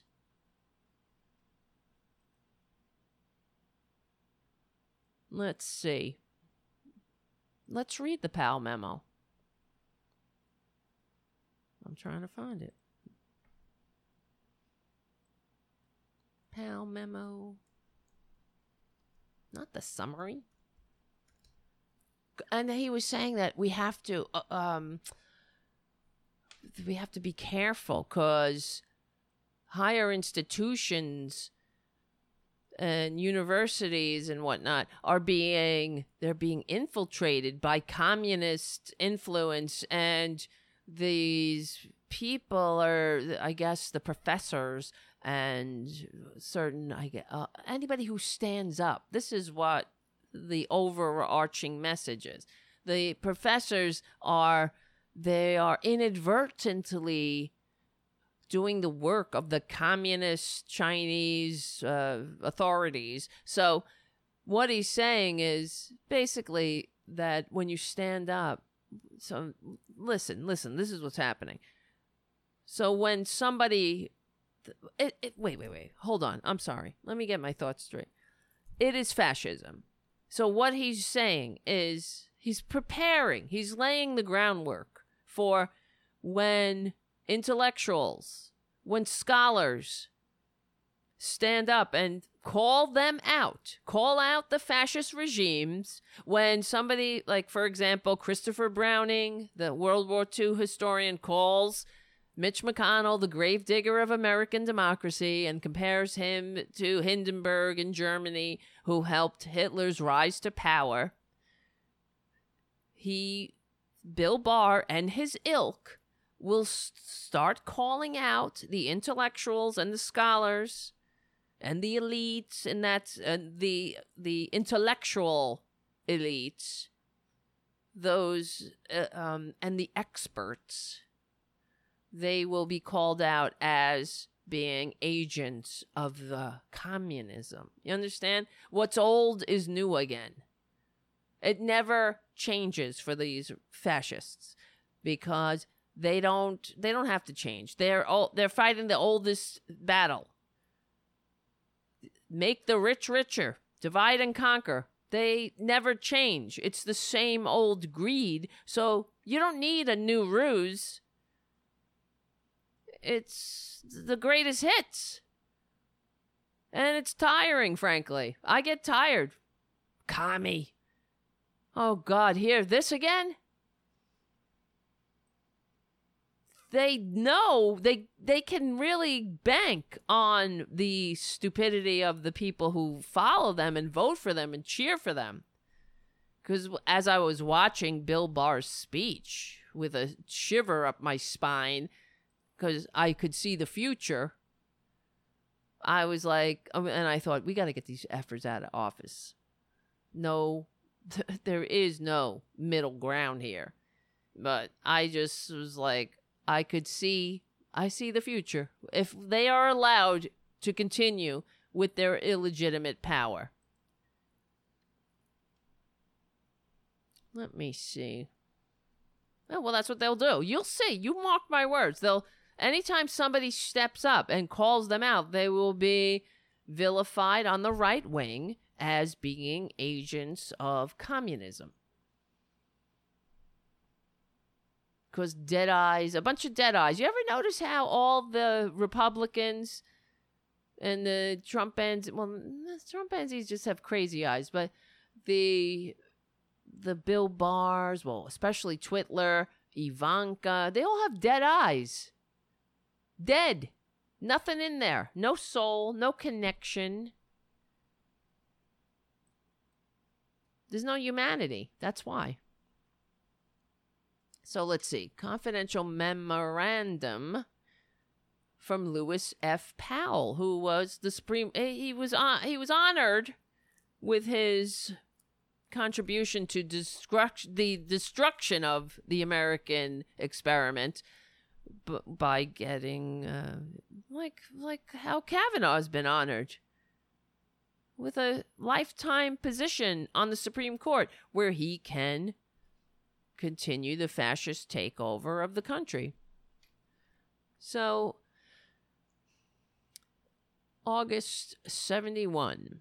This memorandum is submitted at your request as a basis for the discussion on August 21st with Mr. Booth and others at the U.S. Chamber of Commerce. The purpose is to identify problems and suggest possible avenues of action for further consideration. Dimensions of the attack. No thoughtful person can question that the American economic system is under broad attack.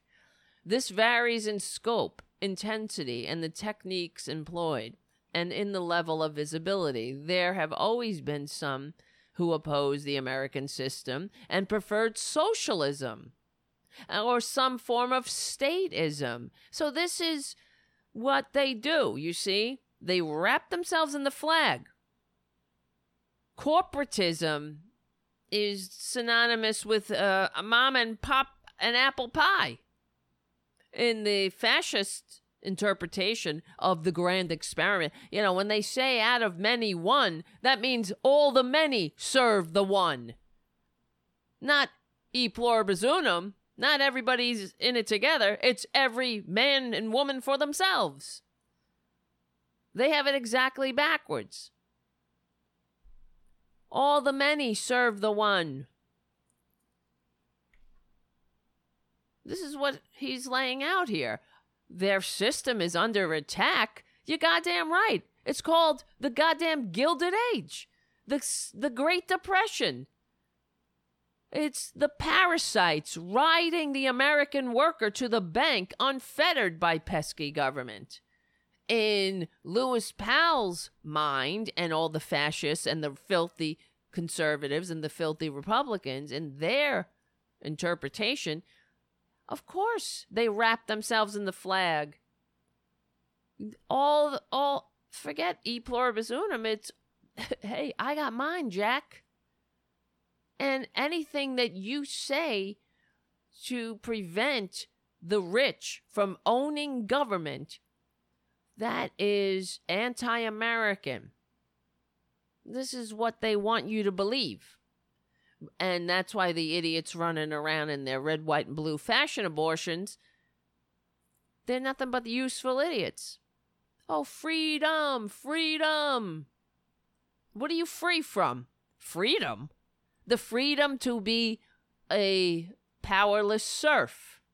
The freedom to be smushed by the oligarchy. The freedom to be abused like a borrowed mule without any hope of ever having, I don't know, a day off, retirement, medical care. There have always been some who oppose the American system as if what they say is the American system. You see what they're doing?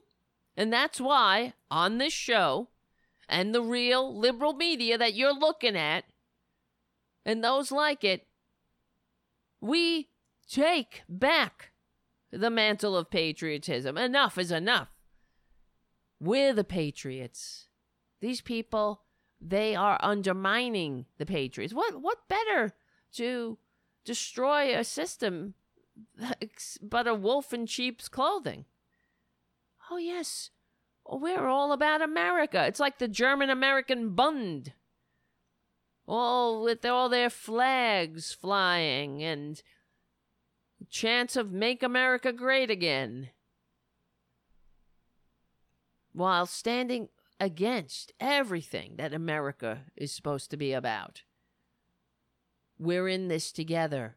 A nation of immigrants and the indigenous, that we can move forward together. Out of many one. We have each other's backs. That we can have a system that is cooperative. That we can work together and build something that we've done it before. The great prosperity. Now all we got to do is allow everybody in. It's possible. If we allow it. If we don't be fooled. If we're not bamboozled. Also, there have always been critics of the system whose criticism has been wholesome and constructive so long as the objective was to improve rather than subvert. Please. Yeah, improve? What are we going to improve on? Anything that we do to limit the power of concentrated wealth, they call it communism, socialism. They call it, it's an attack on our whole way of life. It's not an attack. It's an attack. They're attacking us. Our way of life. Our very lives. Not even just the way. We want to live. We'd like to have a fair share of the profits that our labor makes possible.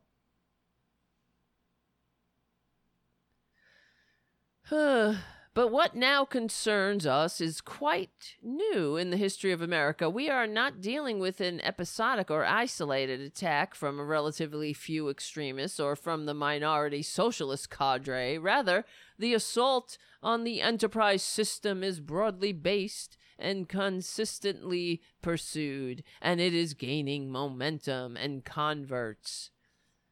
The sources are varied and diffused.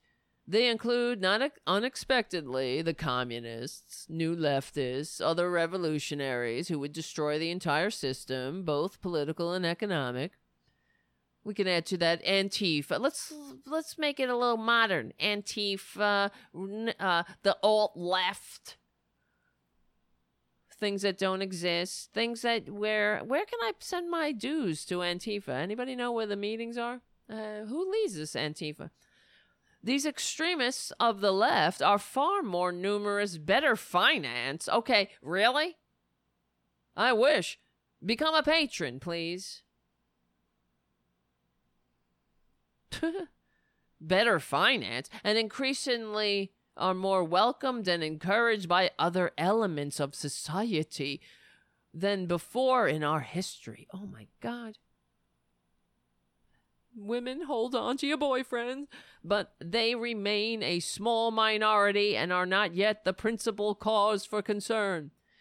The most disquieting voices joining the chorus of criticism come from perfectly respectable elements of society, from the college campuses, the pulpit, the media, the intellectual and literary journals, the arts, the sciences, and from politicians.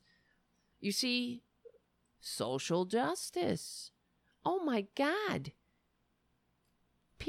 Everybody wants a seat at the table. It's so un-American. It's exactly this is what Barr was saying today, lauding the Powell memo. That's why I'm reading it. Because it is, I can't read the whole thing, frankly, because it's 30 pages long, 34 pages. But this is what we're up against. This whole Powell memo is really why we're in this boat. He wrote this memo to the Chamber of Commerce. The Chamber of Commerce is not in it for e pluribus unum, my friends. They're in it for the oligarchy. They want you nice and compliant, and they want you a supplicant. And they want the American people fighting along racial lines at each other's throats, so we don't ever figure out, say, hey, as we're fighting, looking at each other, say, wait a minute, that's the guy. They don't want us unifying. And my God, Bill Barr? It's unreal. Because we don't have most of us don't have this institutional memory, and we don't have history. People don't know this history. Even when Bill Barr today, when he's talked about the Powell memo, not everybody, I'm not saying everybody, but most people are like, oh, what's that? So now Bill Barr, he's begun the revisionist history of the Powell memo. If you are somebody who is progressive, liberal, normal, loves democracy, loves America, a real patriot, the Powell memo is like Reagan. It's kind of like ground zero. It is really here on Bill Moyers, he describes it as the call to arms for corporations. It's why we have a Fox News. Well, in addition, it's how we got there. They laid out the blueprint. It's like it was their 5-year plan, but a little longer or whatever. I don't know. How do you put it? So let's read Bill Moyers' summary. In the fall of 1972, the Venerable National Association of Manufacturers, NAM, made a surprising announcement. It planned to move its main offices from New York to Washington, D.C., as its chief Burt Raines observed. Quote, we had been in New York since before the turn of the century, because we regarded this city as the center of business and industry. But the thing that affects business most today is government. The interrelationship of business with business is no longer so important as the interrelationship of business with government. In the last several years, that has become very apparent to us. To be more precise, what has become very apparent to the business community was that it was getting its clock cleaned.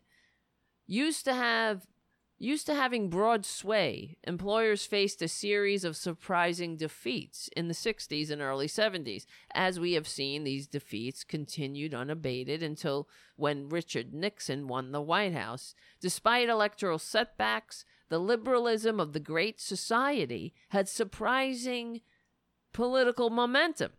From 1969 to 72, as the political scientist David Vogel summarizes in one of his best books on the political role of business, he says, virtually the entire American business community experienced a series of political setbacks without parallel in the post-war period. In particular, Washington undertook a vast expansion of its regulatory power, introducing tough and extensive regulations and requirements on business in areas from the environment to occupational safety to consumer protection. In corporate circles, this pronounced and sustained shift was met with disbelief and then alarm. By 1971, future Supreme Court Justice Lewis Powell, hold on, so annoying, felt compelled to assert in a memo that helped galvanize business circles that the American economic system is under attack. This attack, Powell maintained, required mobilization for political combat. Business must learn the lesson that political power is necessary, that such power must be assiduously cultivated, and that, when necessary, it must be used aggressively and with determination, without embarrassment and without reluctance, which has been so characteristic of American business. Moreover, Powell stressed the critical ingredient for success would be organization. Strength lies in organization, in careful long-ranging planning, implementation, in consistency of action over indefinite period of years, in the scale of financing available only through joint effort, and in the political power available only through united action and national organizations. Powell was just one of many who pushed to reinvigorate the political clout of employers. Before the policy winds shifted in the 60s, business had seen little need to mobilize anything more than a network of trade associations. It relied mostly on personal contacts, and the main role of lobbyists in Washington was to troll for government contracts and tax breaks.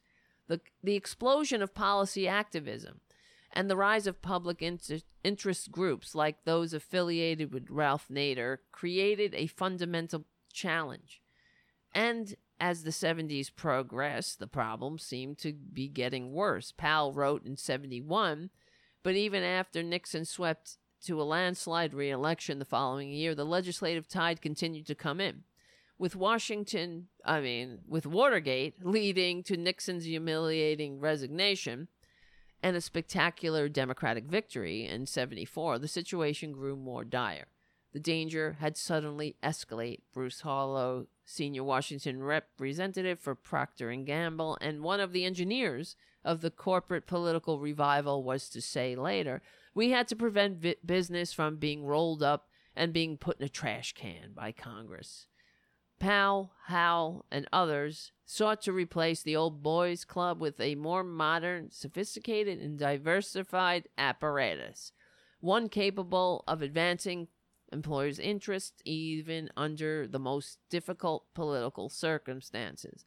They recognized that business had hardly begun to tap its potential for wielding political power. Not only were the financial resources at the disposal of business leaders unrivaled, the hierarchical structures of corporations made it possible for a handful of decision makers to deploy those resources and combine them with massive but underutilized capacities of their far-flung organizations. These were the preconditions for an organizational revolution that was to remake Washington in less than a decade, and in the process lay the critical groundwork for what we have today, winner-take-all politics. So, here's the thing, though. With all of this happening in the 70s, they're writing. Powell wrote this memo in an atmosphere of corporate regulation. But today's speech by Bill Barr, he referenced the Powell memo and presented the challenges of today's business community or whatever as they were under some kind of attack.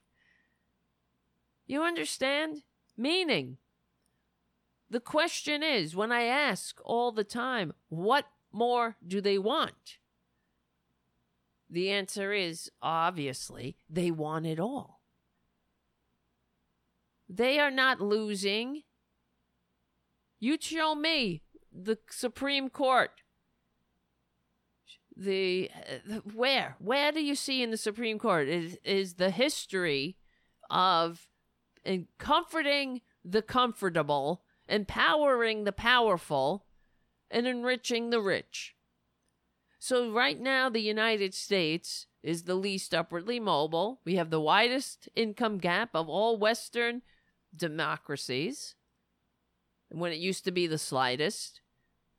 At the time where this memo was written, it was the slimmest.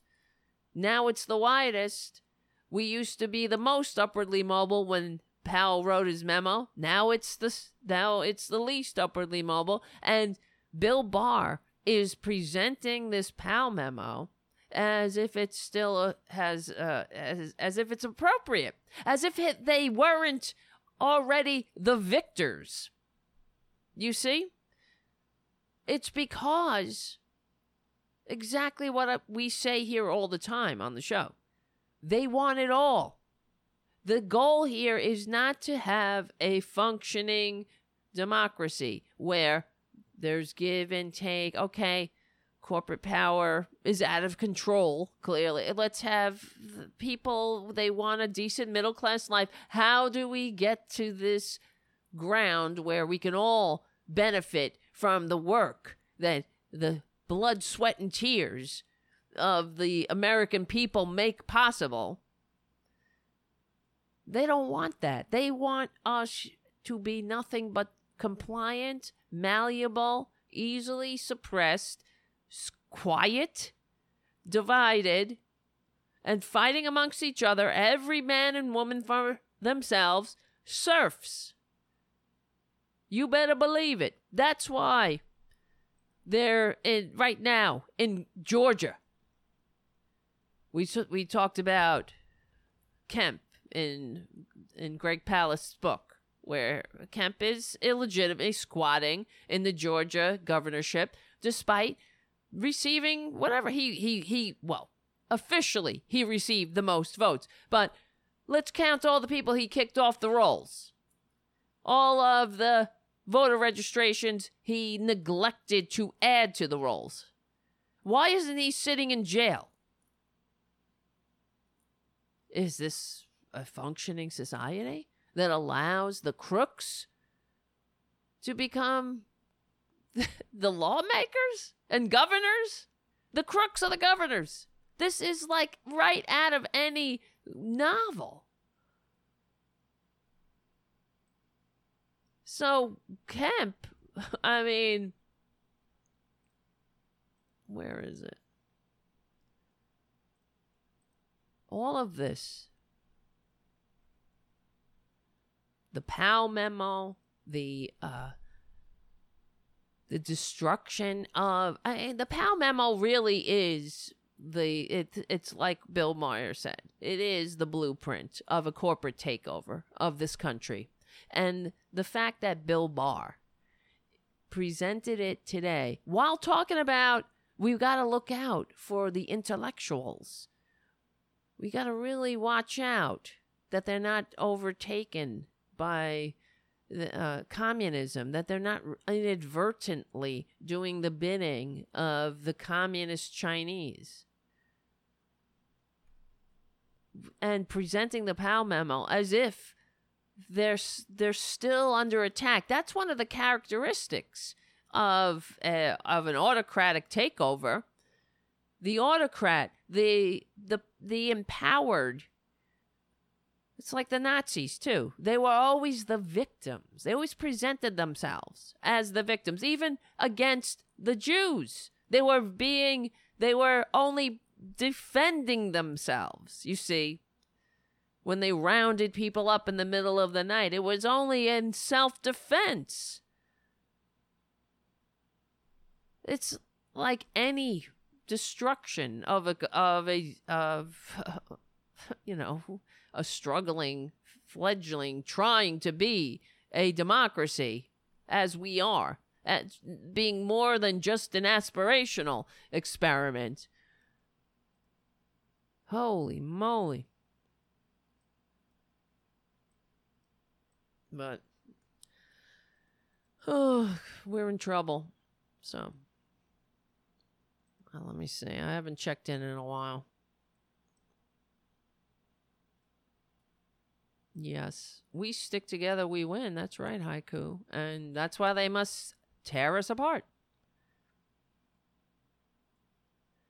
And really, it's frightened me, to tell you the truth. When I was watching when I was watching Bill Barr, and I couldn't believe what I was hearing.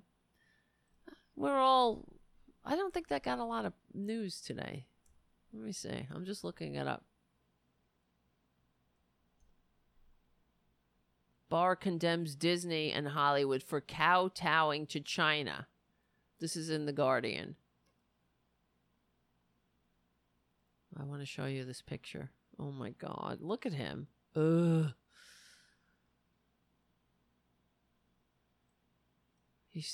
He's so sincere. And then I was looking at the Twitter feed as it was being streamed. And of course, a lot of bots saying, oh yeah, we need to listen to Barr. And then I would go to Bot Sentinel and put in their handle. And of course, these were bots.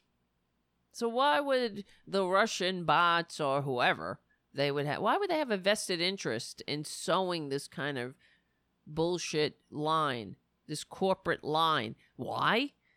Because they have a vested interest in destroying democracy, in destroying Western democracy that works for all. Forget it. They want another. I mean, Trump is really doing everything that Putin has on his wish list. Oh, I can't read it in The Guardian. I don't have a subscription. I hate this. Everything has a subscription now. I have so many subscriptions. It's ridiculous. That's why I say become a patron. Attorney General Bill Barr on Thursday accused U.S. tech and entertainment firms, several of them by name, of collaborating with the Chinese Communist Party. This is from Axios' David Lawler. What he's saying, if Disney and other American corporations continue to bow to Beijing, they risk undermining both their own future competitiveness and prosperity, as well as the classical liberal order that allowed them to thrive. They have no shame, these people. They hide themselves in the veneer of legitimacy while attacking everything that has the ability to limit their power, their illegitimate power. Over the years, here's the excerpts. Over the years, corporations such as Google, Microsoft, Yahoo, and Apple have shown themselves too willing to collaborate with the CCP. American corporate leaders might not think themselves as lobbyists. You might think, for example, that cultivating a mutually beneficial relationship is necessary to do business with China. But you should be alert to how you might be used. Yeah, you just might be a useful idiot. Like a Trumpanzee. But, how could you tell through all those chants of USA, USA, USA? And how your efforts on behalf of a foreign company or government could implicate the Foreign Agents Registration Act. Background. Barr was the third in a series of speeches from top Trump administration officials on China. That doesn't explain much, though. Let's see what Fox News says. Barr warns of Chinese efforts to dominate industry, calls out Hollywood, of course, tech giants for caving to pressure. Attorney General Bill Barr delivered a dire warning to the U.S. and the world on Thursday regarding what he said could be the most important issue for our nation and the world in the 21st century, the Chinese Communist Party's global ambitions. Well, why don't you stop giving them everything they want? Stop pulling America's out of every deal and leaving it open for the Chinese to step in and say, we'll take it from here. Discussing sectors including technology, pharmaceutical, and entertainment industry, Barr described how the Chinese government is engaged in an economic blitzkrieg aimed at dominating the global economy. Well, what the hell? And replacing the U.S. as the world's top superpower. Well, they are doing what you're allowing them to do. The CCP has launched an orchestrated campaign across all of its many tentacles in the Chinese government and society to exploit the openness of our institutions in order to destroy them. So it's not Trump, you see. It's Disney.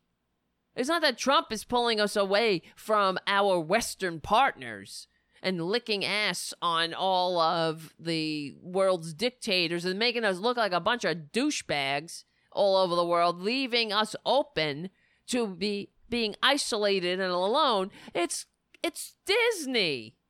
It's a friggin' Pocahontas movie. I mean, it's ridiculous. These people, do they ever take responsibility for what they do? It's Apple. It's Disney. Barr said that the Chinese Communist Party Made in China 2025 initiative poses a real threat to U.S. technological leadership as China seeks to dominate a number of high-tech industries. Well, because the Chinese, they have plans. They come up with 5-year plans. And they, as a country, go forward together. We can't even decide to wear masks together in the middle of a pandemic because of these filthy divide and conquer charlatans. The Attorney General further warned that the U.S. is already dangerously dependent in certain areas such as rare earth minerals used in a wide variety of technological devices and active pharmacological ingredients. My head is going to explode here. They have been shipping our jobs. What do you think these free trade agreements have been all about for 40 effing years? We can't make anything without the Chinese anymore.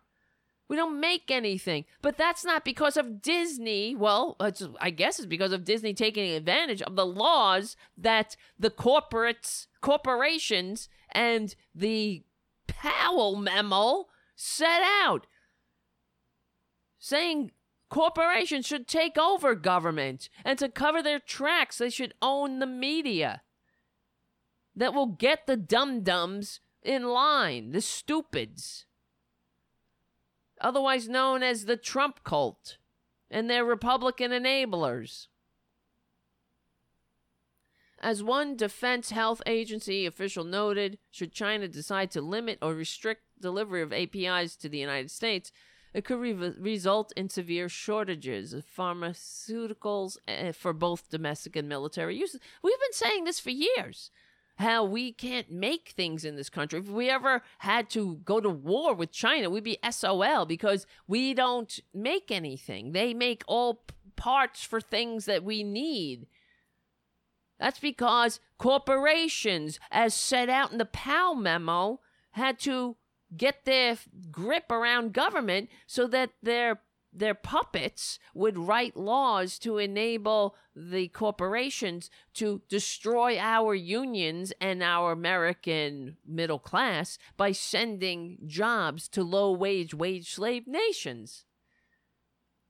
So now that this is what Republicans do. This is what these fascists do. They break it, and then they say, oh, look, see how it's broken? They have done this. And then they distract. They blame somebody else. See, you're not able to save $400, not because the rich own everything and the income gap between rich and poor is wider than it was in ancient Rome. It's not that. You're living 80% like with the rest of the American people. 80% of the American people are living check to check, not because of the fact that the rich own government and that they own the politicians who write the laws to concentrate wealth and make sure that you don't have the power to say anything about it. It's not that you can't save $400 and you're living check to check. It's not because of that. It's because of a welfare queen, So once again, they point out a problem that they themselves created, and they know that it pisses us off, and then they give us a scapegoat. So we don't do anything about it. It's exactly how Twitler got elected. He knew that there were fissures of disunity. That this country was unhappy and suffering PTSD, that we're sick of it. We're sick of being at each other's throats. We see the fact that we can't, even though we're working 3 uniquely American low-paying jobs, we can't get close to the standard of living of our grandparents. That they were able to retire and they could take a vacation. We see that, but that's what Twitler exploited. And instead of, we see that the middle class has been shipped all over to low-wage slave nations, and that the American dream is alive and well in Denmark. But, so Twitler comes in, he points out the problems, and he says, well, you see, I feel your pain. I know what your problems are, but guess what? It's that caravan coming to get you, and those Antifas, and it's the fact that war criminals aren't walking free at the moment, and I'll fix that. Give me a minute.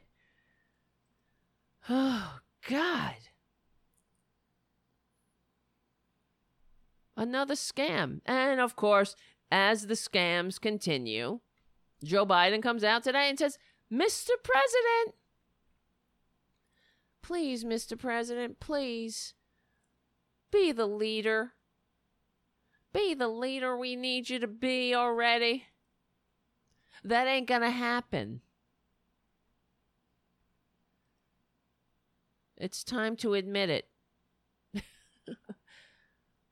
All right, where are you guys? Who's in this goddamn show? Where are you, people?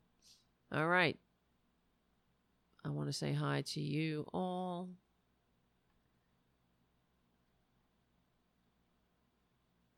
Let me see. You guys are having like your own conversation. You're not even paying attention. You're funny. That's okay. We're all in this together. I want to thank you all. Thank you for being a supporter of the show. If you like the show, give the show a good review on iTunes. We haven't had any good reviews lately. We haven't had any reviews, I should say. If you haven't yet gone over to the iTunes page to give a review, please do. Share the show with your friends. There's a lot of things you have to do when you watch this show. It's not just a passive experience. Whoa, hey. It is a participatory. You are expected to, go to the Discord page. Join us on Discord. Please. Post your artwork on Discord, Shannon, and others who are artistically inclined. I want to see pictures of your pets. I want to see selfies. I want you to introduce yourself. like Comfy Socks did. Because it's true. We stick together, we win. Thank you, Richard, for your super chat. Go to the Discord page. All right, one last thing before I go. I just wanted to read this to remind. I know that Mary Trump is on Rachel Maddow tonight. Maybe we'll play clips. I hope to do the show tomorrow. Please become a patron at patreon.com/Tara Devlin. And first, oh, hi, Tara Jr. Come on up. Everybody likes Tara Jr. Let's get him in here. First, I want to play this clip of Tony Schwartz. He was on MSNBC earlier, and he gave an interview. Let's play it. Trump's niece is breaking her silence as her bombshell new tell-all book drops. Mary Trump, who is alleging that Trump is unfit for office with cheating as a way of life, today getting blunt about what the president should do. And if you're in the Oval Office today, what would you say to him? Resign. Mary Trump making the case Trump was traumatized by a tough father who she calls a sociopath, who stunted Donald Trump's ability to develop the spectrum of human emotion. No kidding. What's the single most important thing you think the country needs to know about your uncle? He's utterly incapable of leading this country. And it's dangerous to allow him to do so. Based on what you see now or what you saw then? Based on what I've seen my entire adult life. All right, joining me now is Art of the Deal co-author and friend of the show, Tony Schwartz. Tony, good to have you back on. So Mary saying there that Trump is incapable of doing the job based on what she saw her entire adult life. How does that compare to what you saw working with him? I feel great kinship with Mary Trump. That is exactly the way I would say, having observed Trump for nearly my entire adult life, that he is indeed a psychopath or a sociopath. They're interchangeable. It's fascinating to see her confirm and deepen many of the observations that I've made over the last 4 years. And and most recently when I wrote about him as the psychopath in chief on Medium, that this is a man, as she says, without empathy and without conscience. And that makes him stunningly dangerous. Are you at all really quickly surprised by why she's coming out now and didn't so ahead of 2016 with this very intimate and personal information that she knows as a family member? No, if I were going to be surprised by anything, I'd be surprised that she is coming out at all, ever. No other Trump family member has stepped forward to say one negative word about him. Look, you've actually got at least four generations of sociopaths in the Trump family. His grandfather, Frederick Trump, owned whorehouses. His father, Fred Trump, Mary Trump makes very clear, was a man without conscience or empathy. Trump himself is that way, and now he has hostages in his children who seem to have almost exactly the same qualities. It's a generational tragedy. So one of the things that she talks about, as you as well alluded to, was Fred Trump's influence on Donald. Listen to what she said. One of the unforgivable things my grandfather did to Donald was he severely restricted the range of human emotion that was accessible to him. Certain feelings were not allowed. Sadness, the impulse to be kind, the impulse to be generous, those things that my grandfather found superfluous, unmanly. You say he's a sociopath. Yes. I know that you agree with that. You just said so. So I assume you also agree with that fact that those feelings have not and are not being passed down in the Trump generations? No, you can see it in the three oldest children, their inability to empathize, the very narrow range of emotions that they show, and the inauthenticity that you feel, especially from Ivanka, who's probably the one who is been, well, I don't know if she's been most influenced, but all three of them have, but she's certainly been profoundly influenced. This is a portrait of trauma, and that in itself is an enormous contribution to the public, because that experience that those Trump kids had is along a spectrum, and nearly all children experience some level of trauma, and it is fundamentally ignored in our culture. We don't pay much attention to the internal lives of people and to the effect of their early childhood experiences. And you see the insidious impact of what's going on inside for Donald Trump in how he behaves on the outside. All right, Tony Schwartz, I'm going to let you go to respond to what sounds like some viewer text messages already coming into some of your comments there. Tony Schwartz, I really appreciate it. Thanks for joining us this hour. And there you go. Mark these words. Is this on? Oh, yeah. Okay, I couldn't hear myself for a second. Mary Trump. History will remember her as a hero. History will revile all of the Trumpanzees. History won't be kind to Ivanka, to Eric, to Donald, to Melania, to Twitler. Mark those words. You know it. They will revile. History will revile the Trump crime family, and Mary Trump will be remembered as the true patriot she is. She is modeling bravery. She's going against her family. F them. That's her patriotic duty.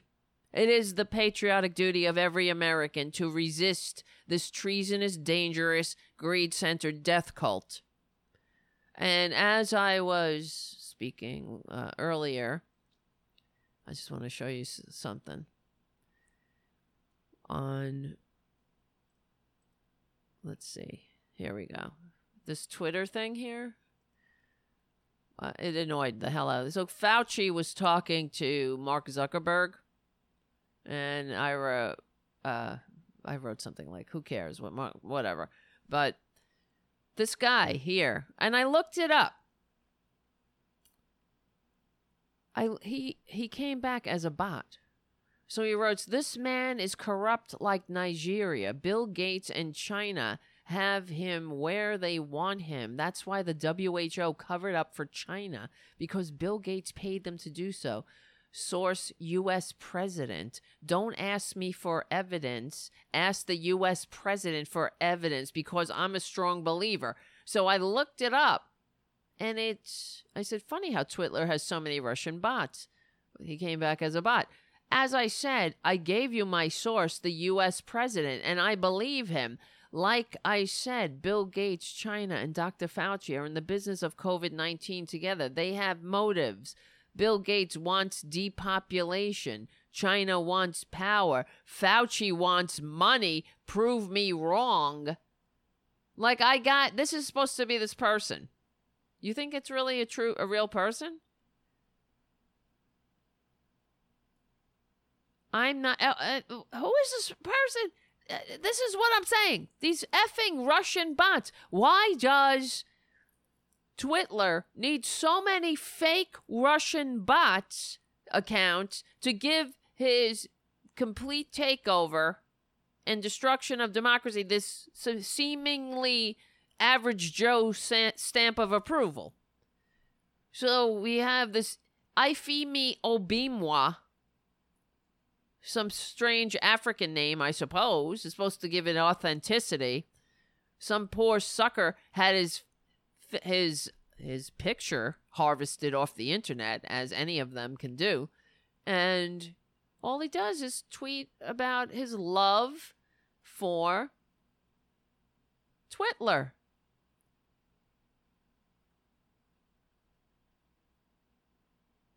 Unbelievable.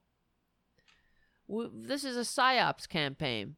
President Donald J. Trump has been vindicated. He has been saying this all along. Look. Oh, Florida. It's a tweet retweeted. 33 Florida labs busted, padding the numbers, reporting 98% instead of 9.8%. MAGA lady. Holy shit. So, if labs got something wrong, some labs, let's see. Oh, great. Now I can't read the damn article. Some labs weren't reporting negative coronavirus cases. Okay. Several lab companies that process coronavirus tests from Florida have reported incomplete data to the state, officials said Tuesday, creating discrepancies in the number. Well, this is what happens when you have a pandemic and there's chaos in a for-profit health system, and there's not millions, but everybody has a different system that they're under, all kinds of insurance and billing and copay and deductible and all things, all hoops you got to jump through. So, and labs are overwhelmed. There are humans involved, so there will be mistakes. Oh my God, I can't argue. Prove me wrong. First of all, you're a bot, so I won't prove you wrong. I don't have the time. You're not a human being, and even if you were a human being, you're a stupid. You're a dupe of a con man. And that's who we're up against. This is why you don't give the freaks power. Really? They can't deal with it. They're not capable. Wow. Thank you, John, for your super chat. John writes, thank you for all your hard work and dedication. I appreciate it. And your little cat emojis. There you are. See? That looks like Francis and Tara Jr. Well, if they only had the orange one looks like Tara Jr. and maybe they need a little black cat, and that would look, well, he's gray tabby, look like Francis. One last thing. So I didn't plan on showing you that tweet, but as we were watching the video, it came in and it irritated me. Prove me wrong. I believe the president. I wanted to read the last thing we were going to read is the article that Tony Schwartz spoke about that he published on May 28th called The Psychopath in Chief. So Tony Schwartz is the guy who ghost wrote Art of the Deal. So he writes, I spent hundreds of hours with Donald Trump to ghostwrite Art of the Deal, and I see a deeper meaning behind his behavior. Imagine, if you can, not having a conscience, none at all. No feelings of guilt or remorse, no matter what you do. No limiting sense of concern for the well-being of others, friends, or even family members. Imagine no struggles with shame. Not a single one in your whole life. No matter what kind of selfish, lazy, harmful, or immoral action you had taken, you can do anything at all.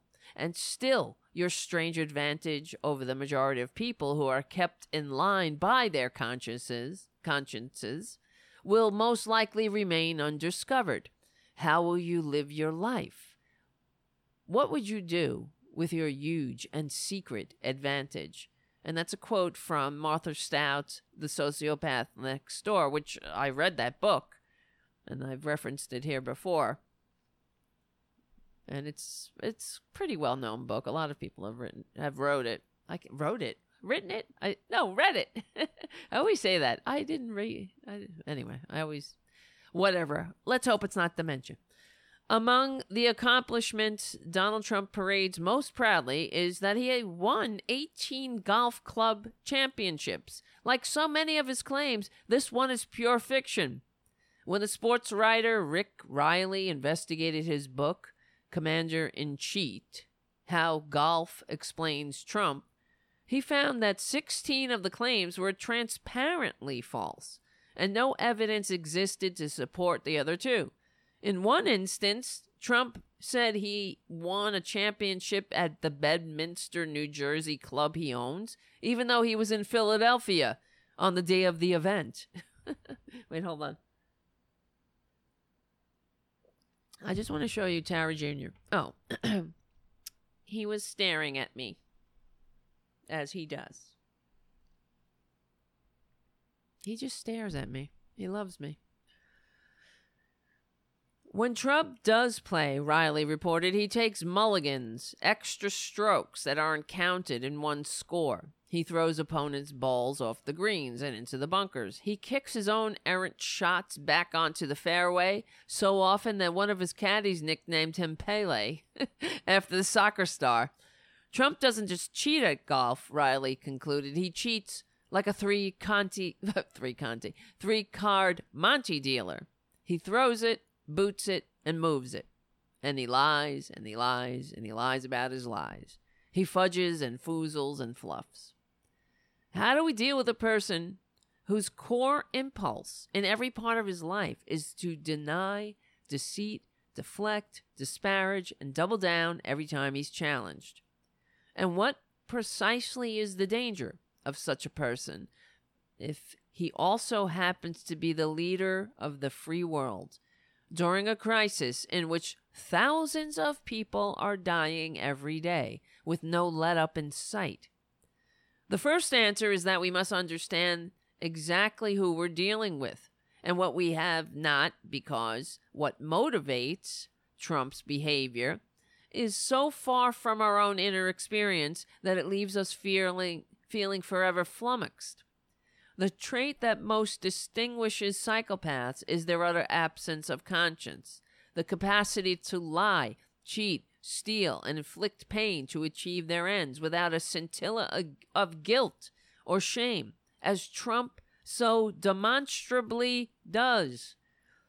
In July of 2016, shortly before Trump became the Republican nominee for president, I was interviewed by Jane Mayer for an article in the New Yorker that was eventually titled "Donald Trump's Ghostwriter Tells All." Mayer described my experience with Trump over the 18 months it took me to write The Art of the Deal. During that time, I spent hundreds of hours with him. Like many other Trump critics, I believe that he was driven by an insatiable, narcissistic hunger to be loved, accepted, admired, and praised. That remains a prima facie true. Is that how you pronounce that correctly? Now that I'm saying that, I feel like I might have said it wrong. Prima facie, right. That remains prima facie true, but it deflects attention from what drives Trump more deeply: the need to dominate. His primary goal is to win at any cost, and the end always justifies the means. Ultimately, he doesn't care what anyone thinks or feels. For Trump, the choice between dominating and being loved, saving himself, or saving others is no contest. The catalyst for my shift came after a friend sent me a long paper written by Vince Greenwood, a Washington, D.C.-based psychologist. Greenwood makes a detailed clinical case that Trump is a psychopath, a term that is now used nearly interchangeably with sociopath. Psychologists continue to debate whether it's legitimate to diagnose anyone from a distance without the benefit of clinical interview. In Trump's case, his life history is so well documented that a thorough assessment does seem possible. As I once did up close, we can observe every day which psychopathic traits Trump manifests in his behavior. The highly regarded hair psychology checklist enumerates 20 of them. By my count, Trump clearly demonstrates 16 of the traits, and his overall score is far higher than any average prison inmate. The trait that most distinguishes psychopaths is the utter absence of conscience, the capacity to lie, cheat, steal, and inflict pain to achieve their ends without a scintilla of guilt or shame, as Trump so demonstrably does. What Trump's words and behavior make clear is that he feels no guilt about hurting others more than a lion does about killing a giraffe. Let's face it, actor and Trump supporter James Woods tweeted recently, Donald Trump is a rough individual. He's vain, insensitive, and raw. To which Trump blithely responded, I think that's a wonderful compliment. Thanks, James. Absence of conscience gives Trump the license to invent his own rules, define his own reality, declare victory in any competition, and insist on his superior expertise on the subjects about which he knows nothing about. What makes Trump's behavior challenging to fathom is that our minds are not wired to understand human beings who live outside these norms, the norms of rules, laws, and values that the vast majority of us take for granted. Conscience, empathy, and concern for the welfare of others are all essential to the social contract. Conscience itself reflects an inner sense of obligation to behave with honesty, fairness, and care for others, along with the willingness to express contrition if we fall short of those ideals, and especially when we harm others. Repentance for one's sins is a basic tenet of every major religion, but Trump what am I saying here? But Trump, wait, I lost my place. Shit. The damn thing scrolled up. But Trump adamantly resists seeking forgiveness from anyone for anything that he's done. I have a great relationship with God, he told CNN Jake Tapper during the 2016 presidential campaign. I like to be good. I don't like to ask for forgiveness, and I am good. I don't do a lot of things that are bad. I try to do nothing that is bad. So long as we seek to understand Trump's motivations and behaviors through our own lens, we will feel forever at sea. Viewing Trump through his lens helps clarify what his behavior is completely predictable and why it has become more extreme during each year of his presidency. When somebody is president, Trump declared on April 13th, the authority is total. And that's the way it has to be. It's total. It's total. When it's become clear to Trump that total authority is also meant personal responsibility, he backed off that claim. But Trump is akin to a battering ram.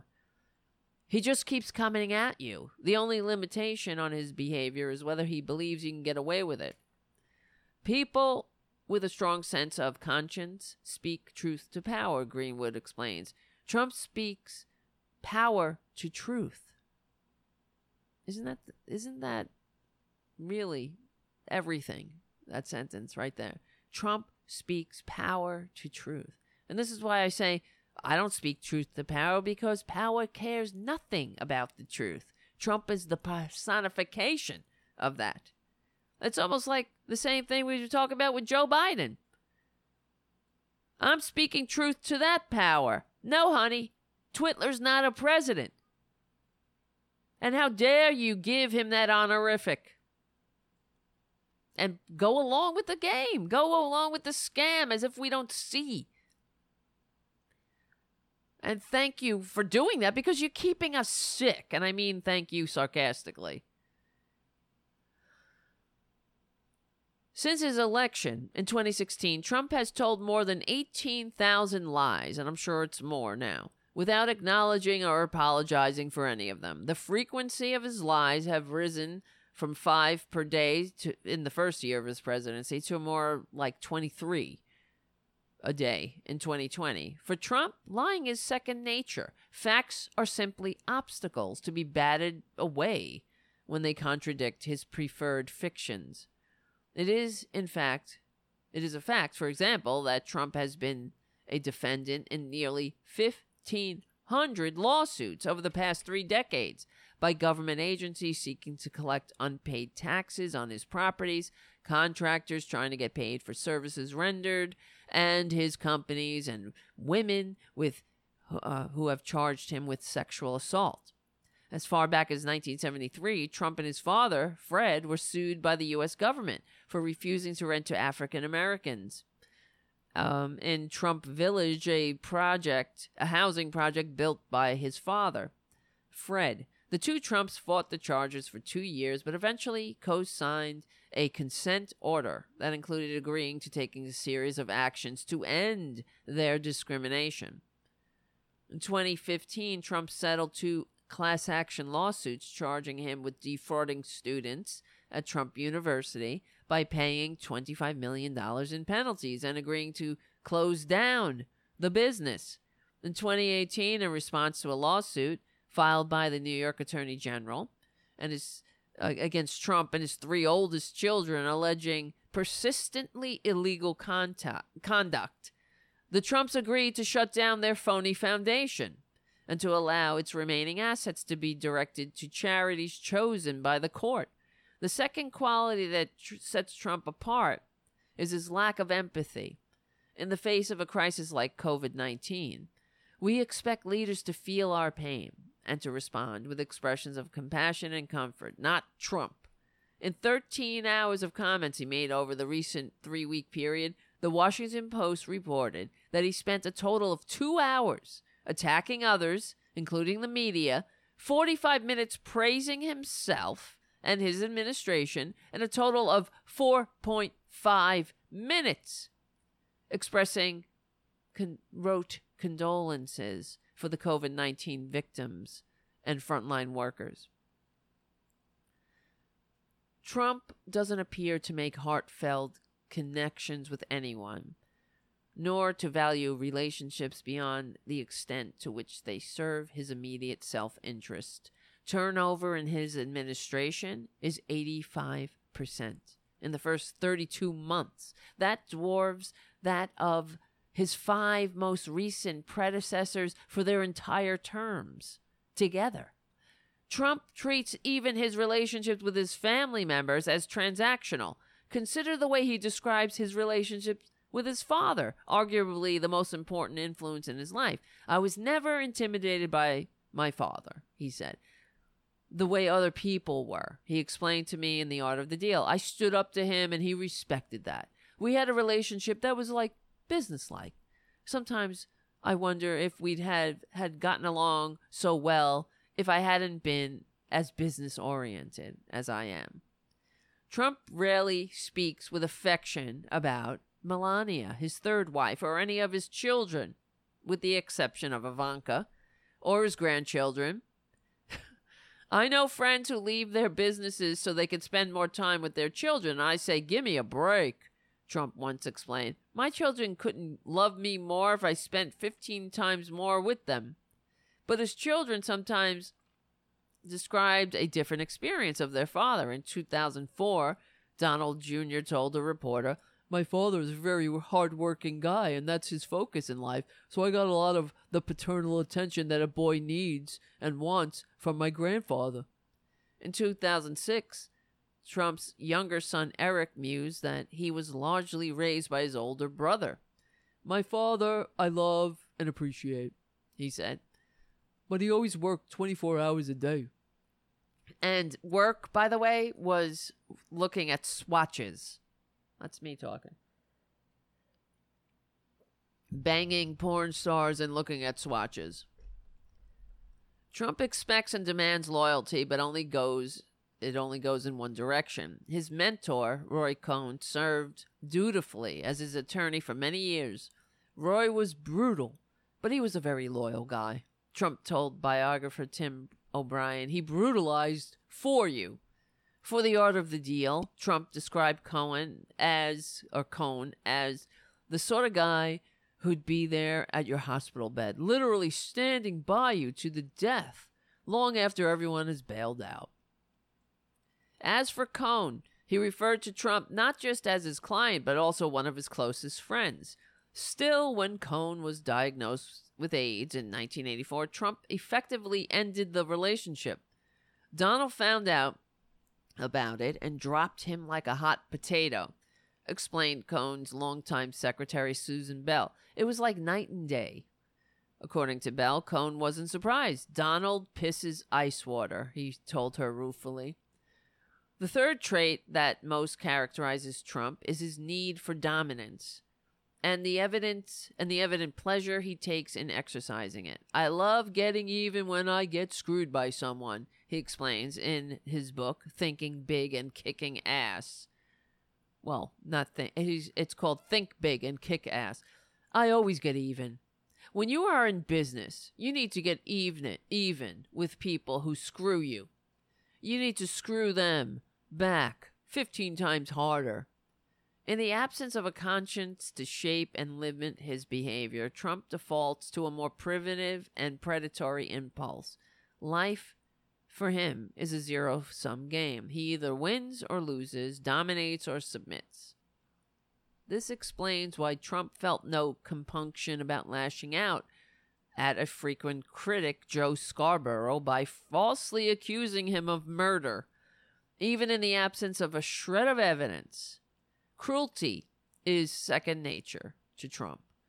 Perhaps nowhere is Trump's need to dominate more evident than his relationship with women, captured most vividly in his comments to Billy Bush on the Access Hollywood tape. You know, I'm automatically attracted to beautiful women. I just start kissing them, he bragged. It's like a magnet. I don't even wait. And when you're a star, they let you do it. You could do anything. Grab them by the pussy. More than 20 women have now publicly accused Trump of sexual assault. Another tactic that Trump employs is to assert his authority by declaring his unique expertise on virtually every subject. He instinctively disdains and diminishes the knowledge of experts, including scientists, and instead casts himself as the leading expert on anything and everything. Topics that Trump have claimed to know more about than anyone include ISIS, drones, social media, campaign finance, technology, polls, courts, lawsuits, politicians, trade, renewable energy, infrastructure, construction, environmental impact statements, nuclear weapons, banks, tax laws, income, money, and the economy. In fact, because he can never focus his attention for long, his knowledge about any subject tends to be superficial and limited. Trump has even felt free to contradict the healthcare professionals in his own team meetings during the COVID-19 crisis, most notably describing a potential healing power of injecting disinfectants into the body. Every one of the doctors said, "How come you know so much about this?" He explained, "Maybe I have a natural ability." So what does all of this tell us how we can expect Trump to behave going forward? The simple answer is worse. His obsession with domination and power have prompted Trump to tell lies more promiscuously than ever since he became president, and to engage in even more unfounded and aggressive responses aimed at anyone he perceives stands in his way. In the end, Trump does what he does because he is who he is. The research now strongly suggests that the absence of conscience has strong hereditary basis, even as it may also be activated by adverse childhood experiences. The genetic abnormality itself manifests in the limbic system, the set of brain structures involved in the processing of emotions. People without conscience, it turns out, often have an undersized and underactive amygdala and less gray matter in the limbic area of the brain. And that's conservatives in a nutshell, really. They have larger amygdalas, the fear center, and they are low-effort thinkers. So, for 4 years, along with millions of other Trump critics, I've wrestled with the best way to respond to a president who is incapable of shame or empathy and cares only about his self-interest. There is no effective treatment for a person with these traits, and Trump wouldn't seek one if there was, because he genuinely doesn't believe there's anything wrong with him. The horrifying truth is that it's precisely what he's missing that gives him the permanent advantage over the vast majority of us who are guided by conscience and concern for others. Trump revels in attention, domination, and cruelty. The sociopath wants to manipulate and control you, explains Martha Stout. And so you are rewarding and encouraging him every time you allow him to see your anger, confusion, or hurt. Even so, in order to protect our democracy and our shared humanity, it is critical to push back calmly and persistently against every single lie Trump tells and every legal and moral boundary he violates. We must resist what Hannah Arendt called the banality of evil, the numbness and normalizing that is so easily sets in when the unconscionable acts become commonplace. Under conditions of terror, most people will comply, Arendt has written, but some people will not. Understanding what we're truly up against, the reign of terror that is Trump, will almost surely wage the moment he believes he can completely prevail. Makes the upcoming presidential election a true Armageddon. And he ends by saying, vote as if your life depends upon it, because it does.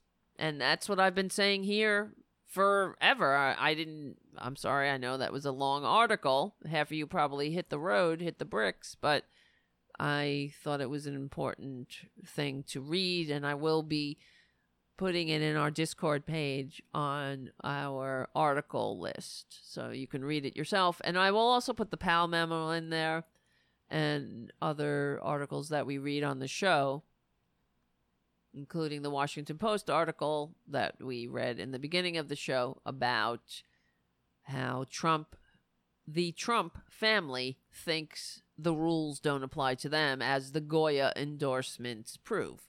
That is a violation of law, the Hatch Act, that it's there. If there are no consequences for violating the law, then why won't they? Of course they're going to keep violating the law. So what's going to happen to them with, once again, they had the ultimate, the unmitigated goal to hawk a private company's product right in the goddamn Oval Office on the Resolute desk while the American people are dying and sick and unemployed and fighting amongst each other. Some aren't wearing masks.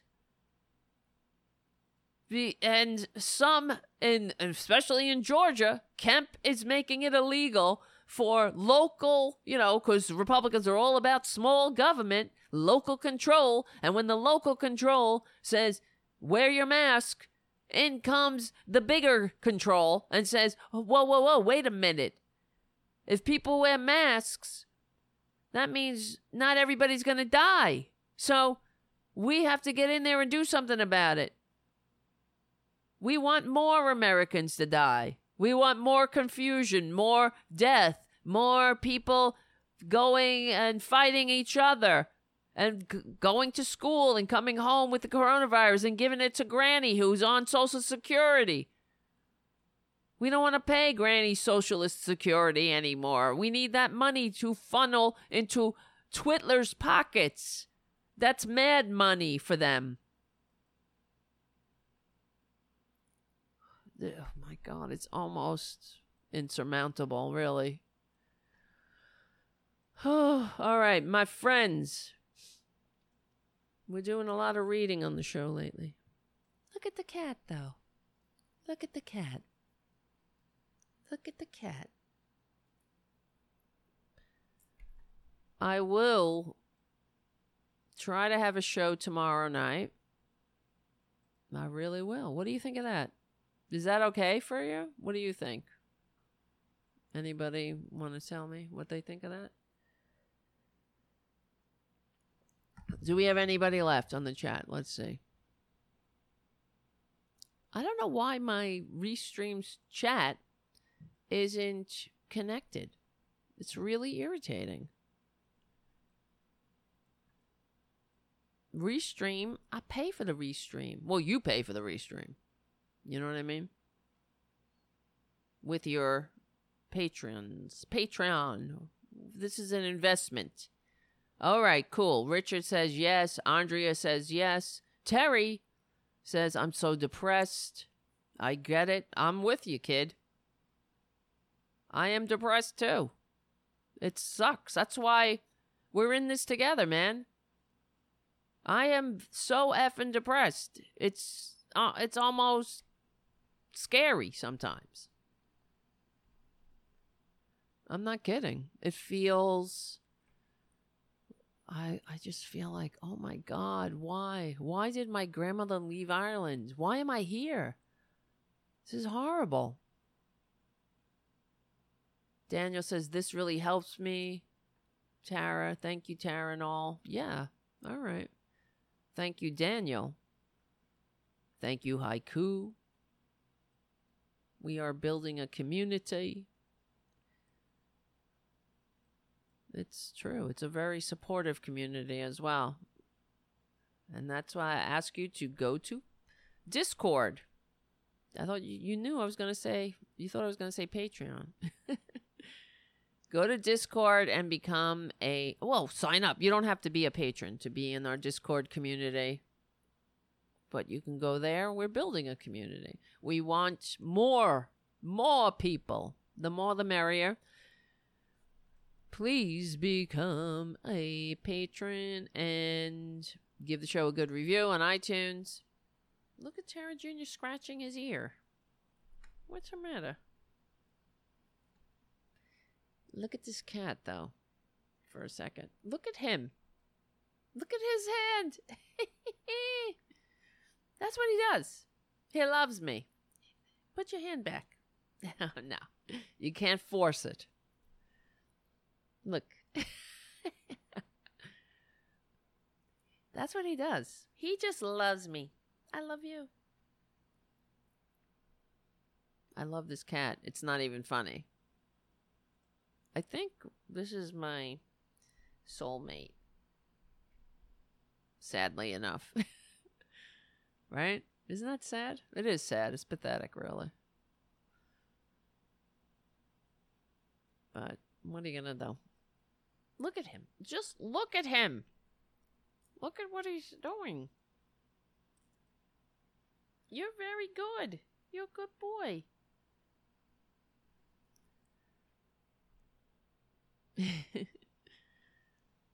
All right. We might have a guest tomorrow. I hope I get some super chats. Not super chats. Well, super chats too, but patrons will do. We need more patrons. I keep pushing it because it sucks. I know it sucks. I hate it. I hate having to do it. I wish my father was a rich person instead of a garbage man, and then I wouldn't have to bother anybody. I would just do the show. But we're trying to get to the point where the show is a daily thing. It's a daily thing now, probably because, first of all, it's a daily thing because I'm stuck in the house too. But also, when you become a patron, I am doing a show. I'm trying to do the Patreon challenge. If you become a patron, we'll do a show. But I'm also doing it as well for my mental health. And everybody's mental health, I guess. We need to be together. Yeah, the phone line's open soon. We'll do that. That's a good idea. Haiku. I should have put them on tonight, really. We'll open them up on a show that's not on Saturday, because the Saturday shows have it's 2 hours and they have the music breaks and blah blah blah. So we'll open the phone lines maybe tomorrow. I mean, we're gonna have Jeff Waldoff on the show if he's still gonna be able to make it, from TYT Media. You know Jeff Waldoff. He's going to come on. And maybe that would be nice. Well, the phones will be open then, and you guys can call in and we can all talk and have a nice conversation. A nice conversation. Right? You want that too, right? Right, Junior? What do you think? Yes? Phone? Silent? He's being very, very quiet about it. Yes, the phones. It's a good idea. I didn't even log into the phones tonight. Let me see. Let me see if anybody left a message. Hold on. The show is basically over, but that's why if you are on the podcast listening to this, you're like, what is going on? I hear nothing. I'm logging into the phones. No, we didn't receive any new messages. Because I haven't put the phone number up in a while, but it's in the description. You can always leave a message. If you don't want to call in or whatever, if you're listening offline when we're not doing it live, you can call in and leave a message. What's the number? It is... Where's the damn number? Beep, bop, boop, bop, boop, bop, boo. Where is the number? Holy shit. I hate when that happens. I'll have to set it up. The number, I'll read it out.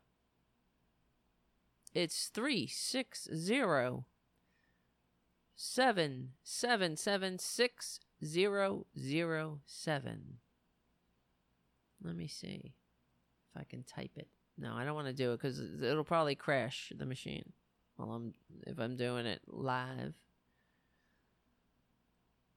It's in the description. 360-777-6007. That is the phone number. There's many things wrong with the eCam, I have to tell you, the way it's set up. I don't understand it.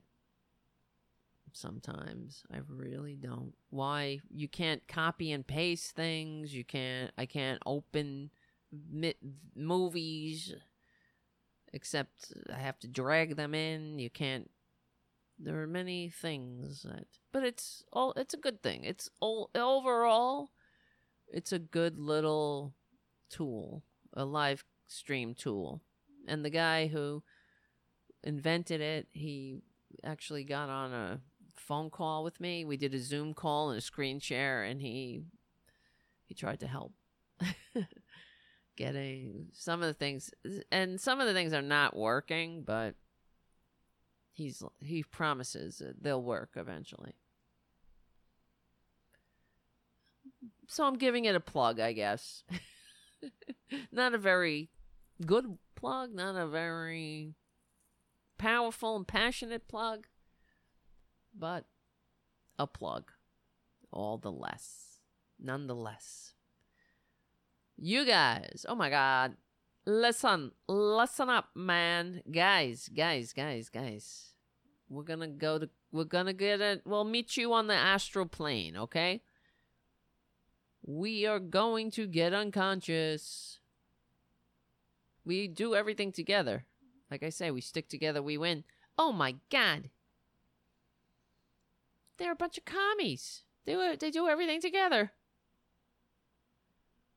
So, yes, Jeff Waldorf.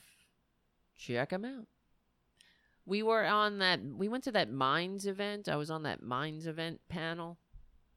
And he was another panelist. He was another liberal panelist. It was all a bunch of right-wingers. So we hung out a little bit, and when we were hanging out, I was like, oh, you got to come on the show. You know, this was like a year ago. So I'm a woman of my word. It might take a while. So I was like, I keep thinking of Jeff. I promised him to come on the show. So I was like, hey, you want to come on the show? Just come on the goddamn show already. Right? And we'll open up the phone lines. Maybe that's a good idea. What do you think of that? we'll talk a little bit. We'll talk. We'll get to know each other some more. And yeah, we'll make it through another day, pushing for the real patriotic values. We will be pushing for the society that is worthy of us. We won't rest until except when we get unconscious right now. All right, guys. Tara Jr., he is scratching his ears a lot. Are you okay? What's going on in your ear? Let me see. Let's inspect it. Look at this ear. Let me see your ear. You look okay. It looks okay. What do you think? You like that, don't you? All right, guys. It's been pretty cool. Thank you for hanging out. Thank you for all your super chats yet again. I want to say thank you, Jim. Thank you, Robin. Thank you, Richard. We stick together. We win. Thank you, John, for all your hard work and dedication. Right back at you. Uh-oh. Tara Jr., stop that. He's biting the wire. Not good. Not good. It's at times like this I know you're not human. When you start biting wires. All the time. I'm always kind of confused about that. He's very human to me. He's a person. And then he goes off and bites a wire, and I'm like, oh yeah, he's a cat. He's a cat. What goes on in his cat mind? That's the other thing I think about with them. Like, what's going on in your cat head right now? What's it like to have a cat brain? What are you thinking when I take you to the vet and you scream at the top of your lungs? Why are you screaming? What do you think about the world? That's why I think about us. I have a whole spiritual theory about humans. It's not really the right time to talk about it, but since I brought it up, I think my spirituality, in a sense, you guys know I practice Buddhism. I'm in the SGI. It's a lay Buddhist organization, blah, blah, blah. But I have this theory about humans, that we're kind of like the cat in the apartment. You know what I mean? We know a lot. We're smart. But we don't even have the language to ask the questions. You know what I mean? About the mysteries of the universe. Sort of like the cat in the apartment, who, like Tara Jr., for example, who is smart. He's toilet trained, after all. He uses a toilet like a person. Better than most people I know. Cleaner than most people I know. He's got more integrity.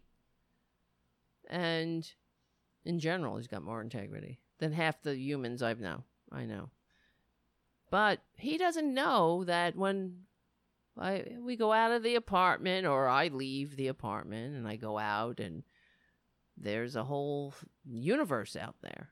I get on a subway, or I go to Manhattan and I do work at a TV station or something, and the TV, we're making things happen on these screens, and they being bounced on satellites, and there were satellites all over space, and people sent satellites to Mars and Pluto, and there are people have gone to the moon, and you know what I mean? He doesn't know that whole big picture. I couldn't explain it to him. He doesn't have the language. He doesn't have the capacity to grasp it. That's who we are. Except when it comes to the universe. God, so to speak. We don't speak that language. So life has so many layers. You know, And we just can't. There's no way we can even comprehend it. But we are still affected by it. That's why I always say, too, that we are in this together. Whether we know it or not, whether we can understand it or not, doesn't mean that it's not affecting us. So I think that's what I mean when I say we're like the cat in the apartment. Does that make sense? I'm talking really low right now, too, right? Yes. That's who we are, people. We're very smart. We've done a lot of amazing things, but we still don't know all of the layers to life. And that's kind of fascinating to me. Because like, for example, X-rays, gamma rays, microwaves, all these things existed. They existed in the primordial ooze when our ancestors were running around, Homo habilis, Homo erectus, all those millions of years ago. They were still there, but now we have instruments that measure these things. Now we know they're there, but they were there all the time. Whatever. Whatever. Let's just gotta get unconscious. So that's how what annoys me about these evangelicals is that their definitiveness, their certainty about what God is. It's like, how dare you? That just goes to show you how small they are. Because they don't know. They don't know. We don't know what we don't know. Have the humility to know that you don't know what you don't know. Be that curious person. Try to learn more. When you say, this is how it is, that ends the conversation right there. There's nothing more to explore. You have all the answers then. Oh, it's a man on a cloud. Okay, well, whatever. They have such a boring concept of life. It's so small, just like they are. Jeez. All right, my friends. That's life. It is a mystery. I'm still here. That's a mystery. Yeah, okay. I gotta get unconscious because I have to get up early. I don't have to, but I like to. I've had trouble sleeping because of my anxiety, probably. Like last night, I was up until 3 a.m. It's not good. It's not good for my mental health. And without my mental health, that's it. It all goes spiraling out. So thank you all for all of your super chats, all of your love, all of your support. I want to thank our new patron friends. And please become a patron if you are not already. But you don't have to be a patron to join us on Discord. So there is a link. So go to the Discord page. We'll build the community. I want to thank you, Mark and... Wait, the page just disappeared. Mark and Kathleen Hartsky, thank you so much for your incredible patronage. I want to thank... Let's see. Wait. I just lost all the pages. I want to thank you, Darius Harris. Thank you for becoming a patron, taking that extra step. And Andrew, for your nicely timed patronage right as we went on air. It was a nice surprise. You made me happy. But it doesn't matter what time you become a patron. What I really like is when I get unconscious and in the morning I look and I see a new patron. Then I say, okay, we're doing a show tonight. And I also feel like, all right, we're moving. We're we're going in the right direction. You know what I mean? I don't feel like, I keep saying that too, you know what I mean? I can't help it. So thank you, Andrew. Thank you, Darius and Mark and Kathleen and Roger and Verdant Square Network and Mark Uncle Smokey and Eric and Brendan and Frank. I'm going through the latest. And John and Laura and Wendy. Lori and John again, who's also gave us super chat tonight. G. Miller and Linnell. And that's the first page. So there you go. All right, my friends. Thank you for being early adopters of Tara Buster. And for all your support. Please become a patron at patreon.com/Tara Devlin. Give the show a good review on iTunes. Why don't you also, you know what else you could do?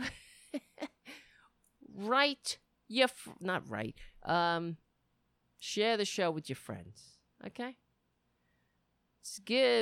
Tell people, watch the damn show.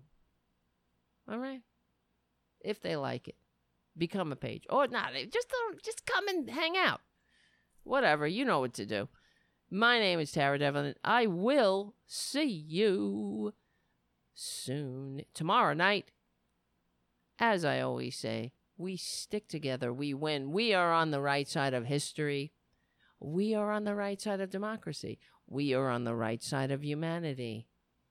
And I will see you tomorrow night.